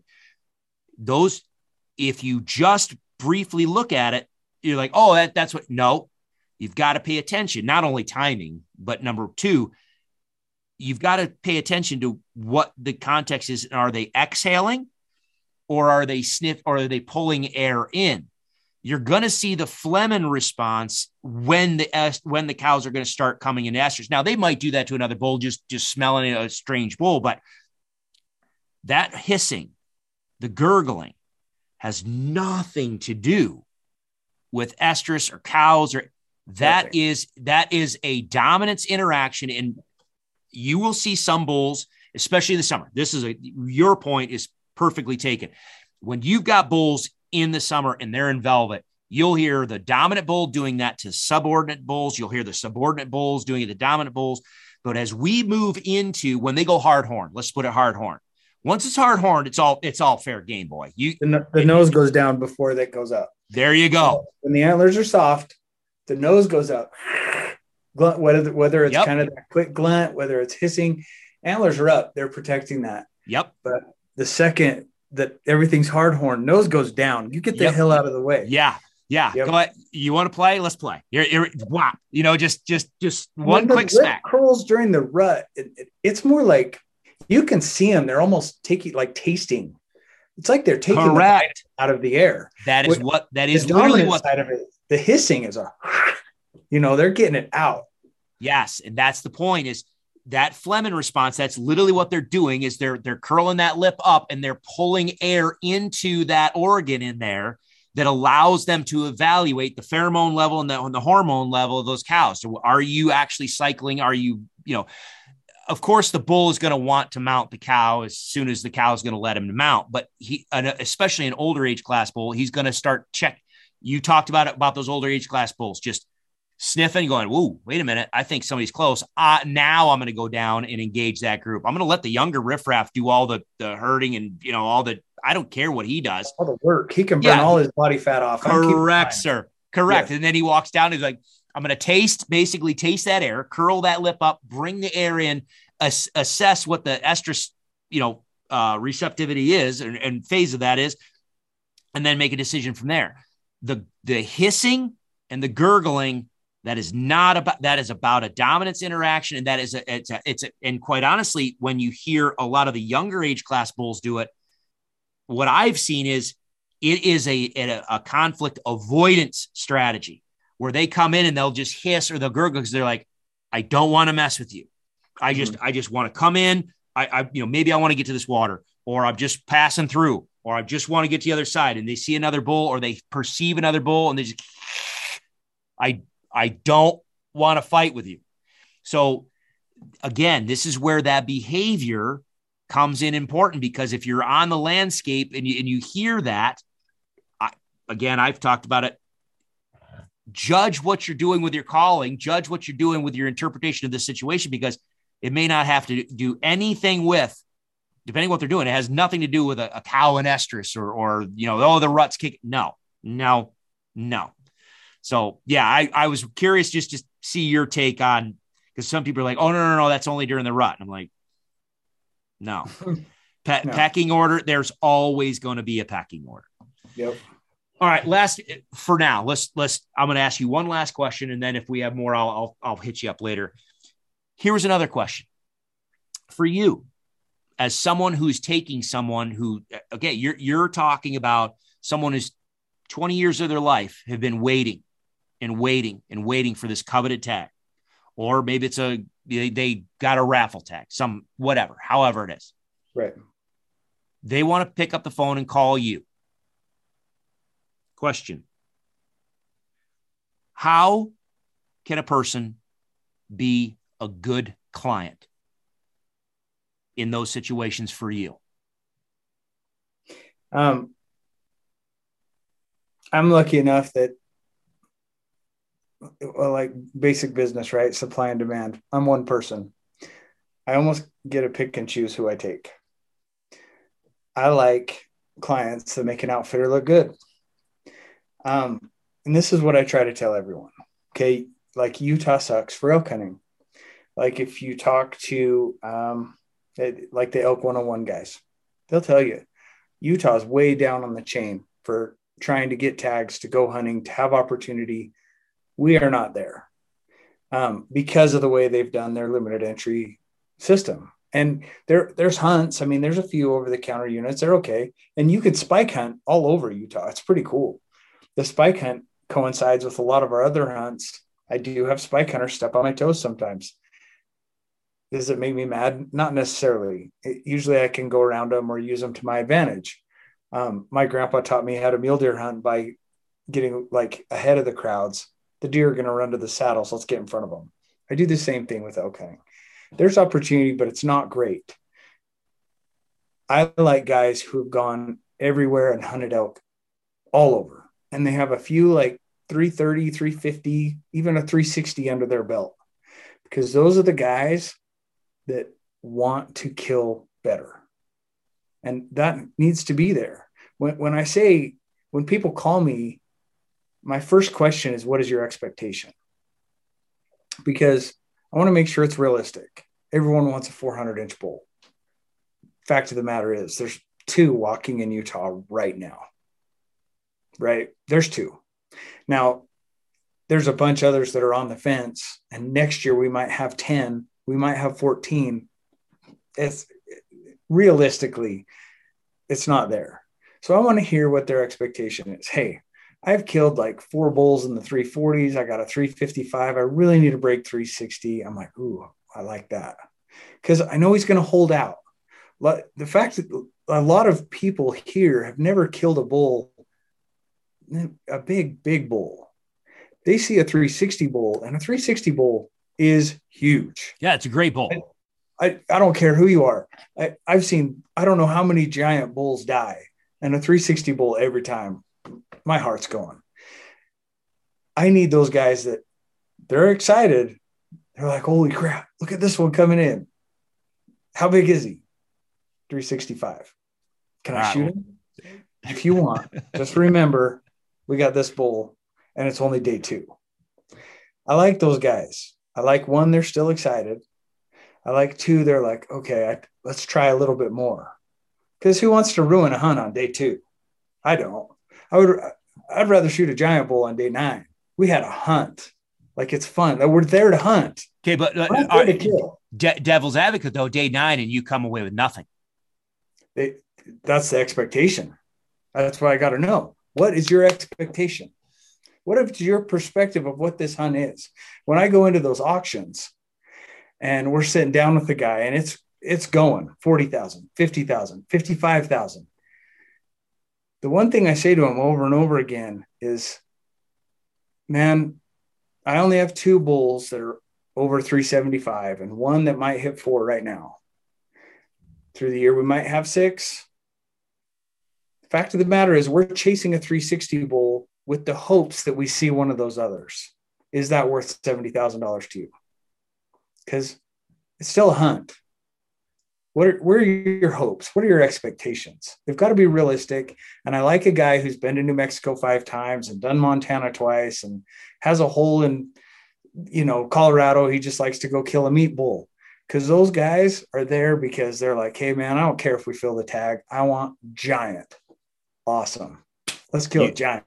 You want those guys that want to ring out the experience. Mm-hmm. I don't want to go freaking out on day 3. Those guys are hard. I've had grown men crying in my camp on day 2 because they haven't seen a bull over 340. Okay, I was just going to ask you, what about those guys that say, I want a 400-inch or nothing? It's like, awesome. Do you know it's possible you're going to eat your tag? If you're okay with that, I'm okay with it too. Whether or not they really are okay with that. Right. I had one, and I got along with the guy great, but one of the first guys in Arizona, he's like, I want a 380 or better. I'm like, okay. But because of the other outfitters that I knew and friends of mine that had cameras, when we got done at the end, I ran the numbers and 380 or better that particular year in Unit 9 represented 0.8% of the population of bulls in the unit. And I told him, I'm like, okay, how how locked in on that number are you? Because I'll do whatever your hunt is. This is your hunt. This is your tag. I'm here to help you achieve that. He's like, yes. I'm like, okay, well, that's going to mean in certain days that we're not doing anything except sitting water. Like, we're going to get into the water hole because of the combat bow hunting. We know that these animals live in this area. We have the opportunity to get on this water hole. We're going to sit in there at 3:30 in the morning because we have to be the first one at the water hole. And then you're going to sit all day and you're not going to come out until after dark because the bull, well, I don't want that hunt. Okay. But to get the bull that you just said you wanted, that's the type of hunt we need to have. Well, I want to go call and bugle, and I'm like, okay, so those bulls are not doing that behavior right now.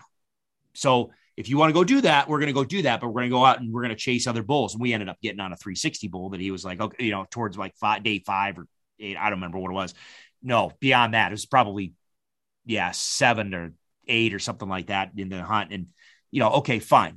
Now he started. So it's one of those things where I have a number in mind, but I also have an experience in mind.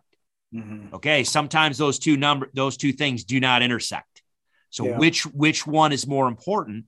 And then I like what you said is you let's ring out the experience. If the number is important and you just like, I just want to kill the first big bull I see, again, I'm going to shake your hand, but it's those ones that are like, all right, I've got a once in a lifetime opportunity here, or maybe for a resident in some of these units, maybe twice in a lifetime or whatever. Let's just see what we can go do. You know what I mean? Mm-hmm. So I thought that was an interesting question because, well, and what about, preparedness and, for your style of hunt, you're hunting a lot of tree stands, but based on what you were saying in the other podcast, some of these are a long hike in. What are you looking at for when you get to choose who you want to have hunt with you, but as far as a gear or fitness or skill set, what else is on your, radar screen that you're kind of paying attention to for a client? Well, and archery and the rut are two different things. Utah, I don't know why, but we favor our rifle hunters. It's like September 17th. That's when our rifle hunt starts. It's strange. It's crazy. I tell my rifle guys, like, hey, there's no pattern to what we're doing. We know what bulls are alive. We're just going to hone in, find the best one and go after him. Make sure you're in shape, because I do between 13 and 18 miles a day. And I'm not shitting about it. That's what we do. Like, you're going to hurt. We're going to take some leave. We're going to crawl in bed. We're going to do it again tomorrow. By day 3, these guys are like, holy crap. I had no idea. Like, they're just beat. Bow hunters, it's a decent hike in most of the time, typically like where I specialize at. So like the bull we're going for this year, he is maybe a 10-minute ride in a side-by-side dirt road truck. You could take a truck to the trailhead. You're about 45 to 50 minutes in to the tree stand. And I set up a changing station. The guys change their clothes. They got to have enough time to change their clothes, towel off, rebag their stuff it in, get in the stand, get ready. It's not horrible. The hike out on this bull is probably an hour and 20 minutes. It's hot and it's steep. But you got to be in shape. Elk don't die by a road very often, especially big elk. It happens. I've had bulls live on the side of the highway, but I still didn't kill them by the highway. Elk are tough, and you got to be ready to pack an elk out and bone an elk out and take care of your stuff. You want to be in shape. If you're an elk hunter at all, like, man, there's nothing easy about elk, really. But I've taken some guys that just were, I take a lot of old guys. Like I said, this is a tough tag to get. If you started putting in at 20 and it takes 25 years to get it, you're my age, 45, kind of young. 45, but dude, I'm telling you, I hiked 16 miles yesterday. I hurt. Yeah. You're kind of young if you started your fitness career early and you maintained it. Right. Because, I took a hit these past couple of years just from a health standpoint, and I'm trying to regain it, and freaking hell, it sucks. Mm-hmm. And so if you've never had it, 45 years old is a lot different than you've always had it. And you've always been in the mountains, hike, or very fit, run and whatever, bike and, it depends on what, age means nothing. More so than that, I'm taking a lot of guys in their 60s. Yeah. That's the honest truth of it. Most of these guys that are drawing tags right now are in their 60s. And not a lot of them are bow hunters. Those are my rifle guys. They waited a long time. They're not waiting for 17 years for a bow tag. They're waiting for 24 years for a rifle tag. And fortunately, you can shoot a gun a lot further and you're in the rut, and 360 is the quota. Like it's always hard to say, but setting up your expectation right up front is very important. Like 400's fun. It's fun to say. It doesn't happen. To me, the 400 word is worse than the other F word because it's so unrealistic. I mean, even to a guy who's, I don't even know how many I've seen fall, maybe 12, right? I've probably only seen 15 or 16 in my life. Just to see one is amazing, let alone get it on the ground. And you live this lifestyle. Right. This isn't just, this is the first time I'm going to go after this. Yeah. And so, setting up a realistic expectation and trying to remember that this is hunting. It's fun. Yeah. It took a lot of years. This took a lot of money. We're still here to have a good time. And whenever I book a guy, I always make sure they talk to my guide. If it's not me, they have a good conversation with the guide, because there's nothing worse than being stuck on the mountain with a guy you hate for 10 days. Like, dude, it's worse. Like, we're here to have fun. And that's the biggest thing about all of it. Like, man, if you're not here to have fun, if you're here for inches, you're here for the wrong reason.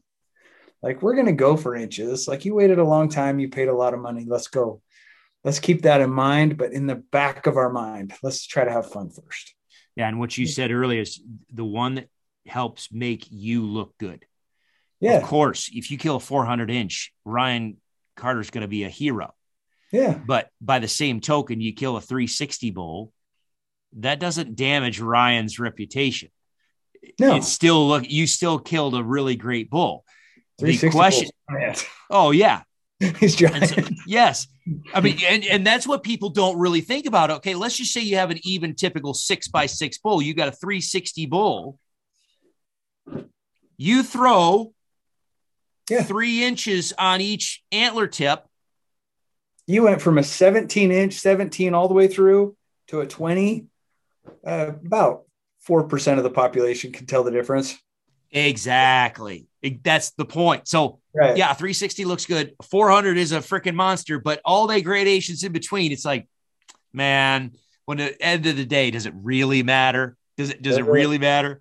Right. And the thing, to your point on, and I've heard you, communication, expectations, and then communication. And what you said was very, how do I want to put this? People need to really have a come to Jesus moment with themselves before they even step foot in camp, because, like you said, numbers are one thing. Day 7 on a grind will really start showing you what you really wanted and what you didn't. And I think the other thing, maybe what I was hearing in there, is be honest. You're communicating with your guide, and when you're calling Ryan or anybody else about what you want, frickin' be honest with yourself and be honest with the guide.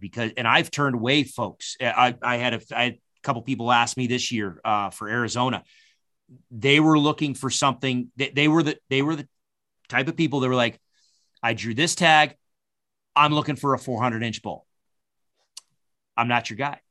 Mm-hmm. That's just, I'm not your guy. I'm not going to waste your time. Would I love your money? Hell yeah. Could we go out on the landscape in that unit and and just go? Yes, we could. Do we have the ability, the skill set to kill a 400? Yes. But do I have the 10 guys helping me? And do I have no, that's not me. Go with someone that's their life. You know what I mean? So just be honest. If a number is if a number is the end all be all, be honest about it. if the experience is about it, then just be honest with yourself, but be honest with the guide and outfitter, because like you said, 10 days into this damn thing, if you came in under false pretenses, and this is where a good guide and outfitter shines, if the outfitter misrepresented themselves, it's going to be miserable.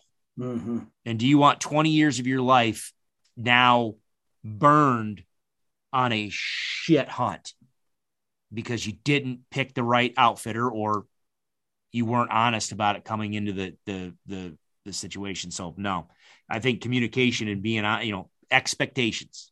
Yeah.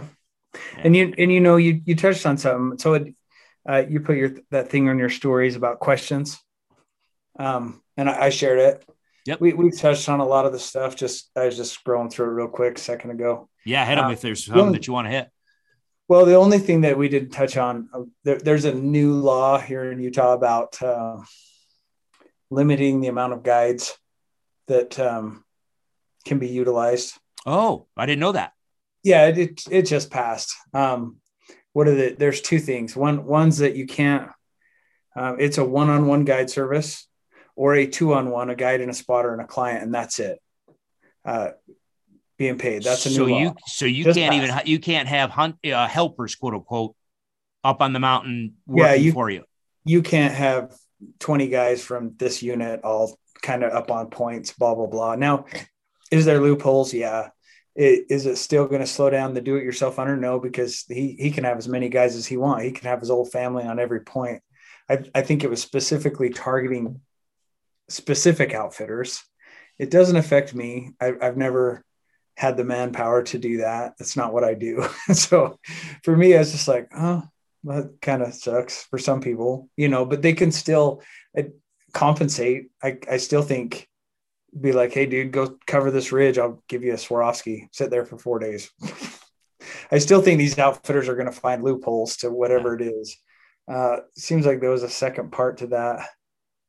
And I'm blanking on it. But they were specifically coming out at outfitters. They asked how it was going to affect me. Bottom line, it's not. It's not something I stress about. It's not how I like to hunt. So just snowball on that. That's like me and the game camera ban and Jay and the game camera ban in Arizona. I never relied on them, so it really doesn't do anything. Now, but what I said before, what I'm more worried about is the unintended consequence. Now that there's a change on the landscape, how am I going to have to behave with it? So with that being said, now, how do you think, what do you see? I don't know if you even, gamed it in your head. What do you see as possibly an unintended consequence? How do you perceive that change rippling across the landscape?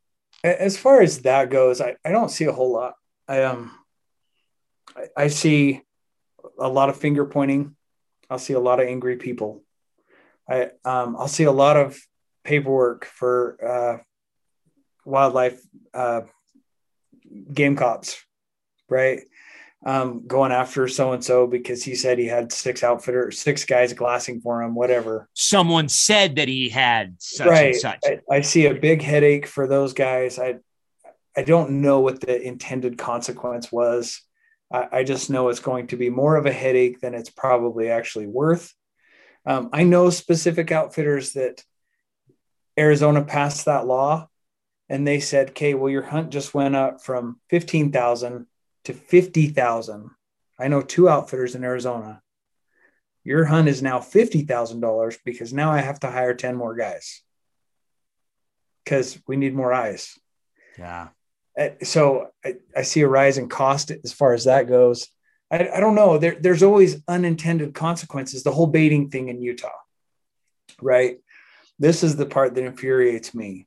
They were targeting, I think, they never actually said, but I think they were targeting specific units in southern Utah that were killing a lot of deer off apple piles.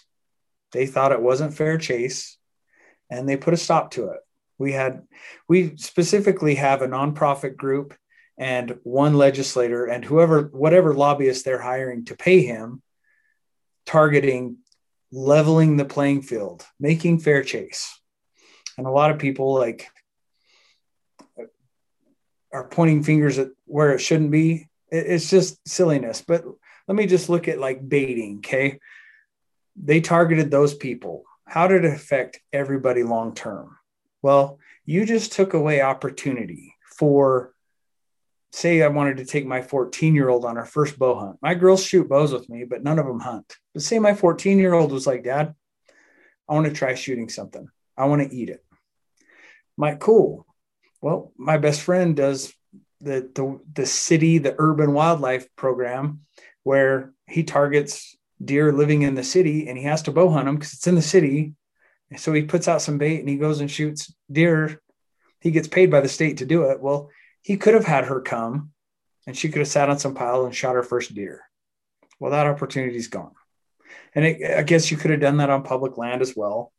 You're trying to get the youth involved. You just took that away. Or say my 82-year-old grandpa, who used to bow hunt with me, wanted to go shoot something, just anything, set a blind up, like, can't bait him now. He can't bow hunt. He couldn't probably anyway, but there are guys where we just took opportunity away from a certain percentage of the population, young, old, my age, handicap, wheelchair, whatever. This legislator that's been pushing all this through, that a lot of people are pointing fingers at him when I really think he's just working with a nonprofit that's got a different objective. However, he's got the pressure on him. When he painted this picture in front of the house, he showed, like, here's a trail camera picture, here's a dead bull. Here's a trail camera picture, here's a dead buck. Well, one was a digiscope picture of a buck, like, that I know so-and-so took, because I know him on social media. And the dude that killed him is an outfitter from the other side of the state.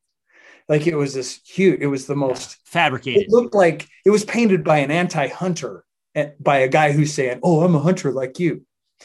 But the part that really, really turned my stomach, he showed a video of a guy in an outfitter sitting in a blind, and there's a pile of apples. And here comes in this group of bucks, and he shoots the biggest buck there. And the shot wasn't great. It was a little far back. They go in the next day to get the deer. They didn't go in that night, and there's a good reason why. But they go back out. They come back the next day. The coyotes had eaten half of it. He painted this nasty picture, said, this was done on public land. This is, like, not wrong. This is fair chase, or this is wrong. This is not fair chase. The dude was bound to a wheelchair. He was a vet. It was on private land, on a ranch. And that was a good opportunity for a guy in a wheelchair to actually shoot a deer with his bow. He can't hike in 45 minutes. He can't take the 10-minute side ride and the 45-minute hike in, climb up a tree and sit for 4 hours. That opportunity is not there for that dude. So if you're talking about fair chase, let's talk about fair pursuit. They're robbing opportunity from the public with these unintended consequences, like what you're bringing up. You're touching on a lot of subjects that I've gotten chapped at my ass over the past years. I mean, but the thing is what you said about that legislator. Now, they very well may be a sportsman, and I say I used air quotes. I don't mean that in a pejorative, because we have in the sportsman community. I've talked about this. We have everything from the uber leftist liberal to the uber right wing guys. Our umbrella is very, very large. But I've had these same issues with, because I talk about policies that basically are catered to the wealthy, healthy, and able. Because there's been sportsman groups that have lobbied for basically de facto wilderness. In Colorado, we want to change this whole big chunk of ground into roadless. And they know they can't get wilderness designations through Congress, at least back then. And so what they would do is we don't have to get in the weeds on it, but bottom line, you had these organizations that were sportsmen's organizations. These are, that's what they are, advocating for these policies. It's like, guys, what you're talking about is you are advocating for the wealthy, healthy, and able. The wealthy, they can pay somebody to get them in there.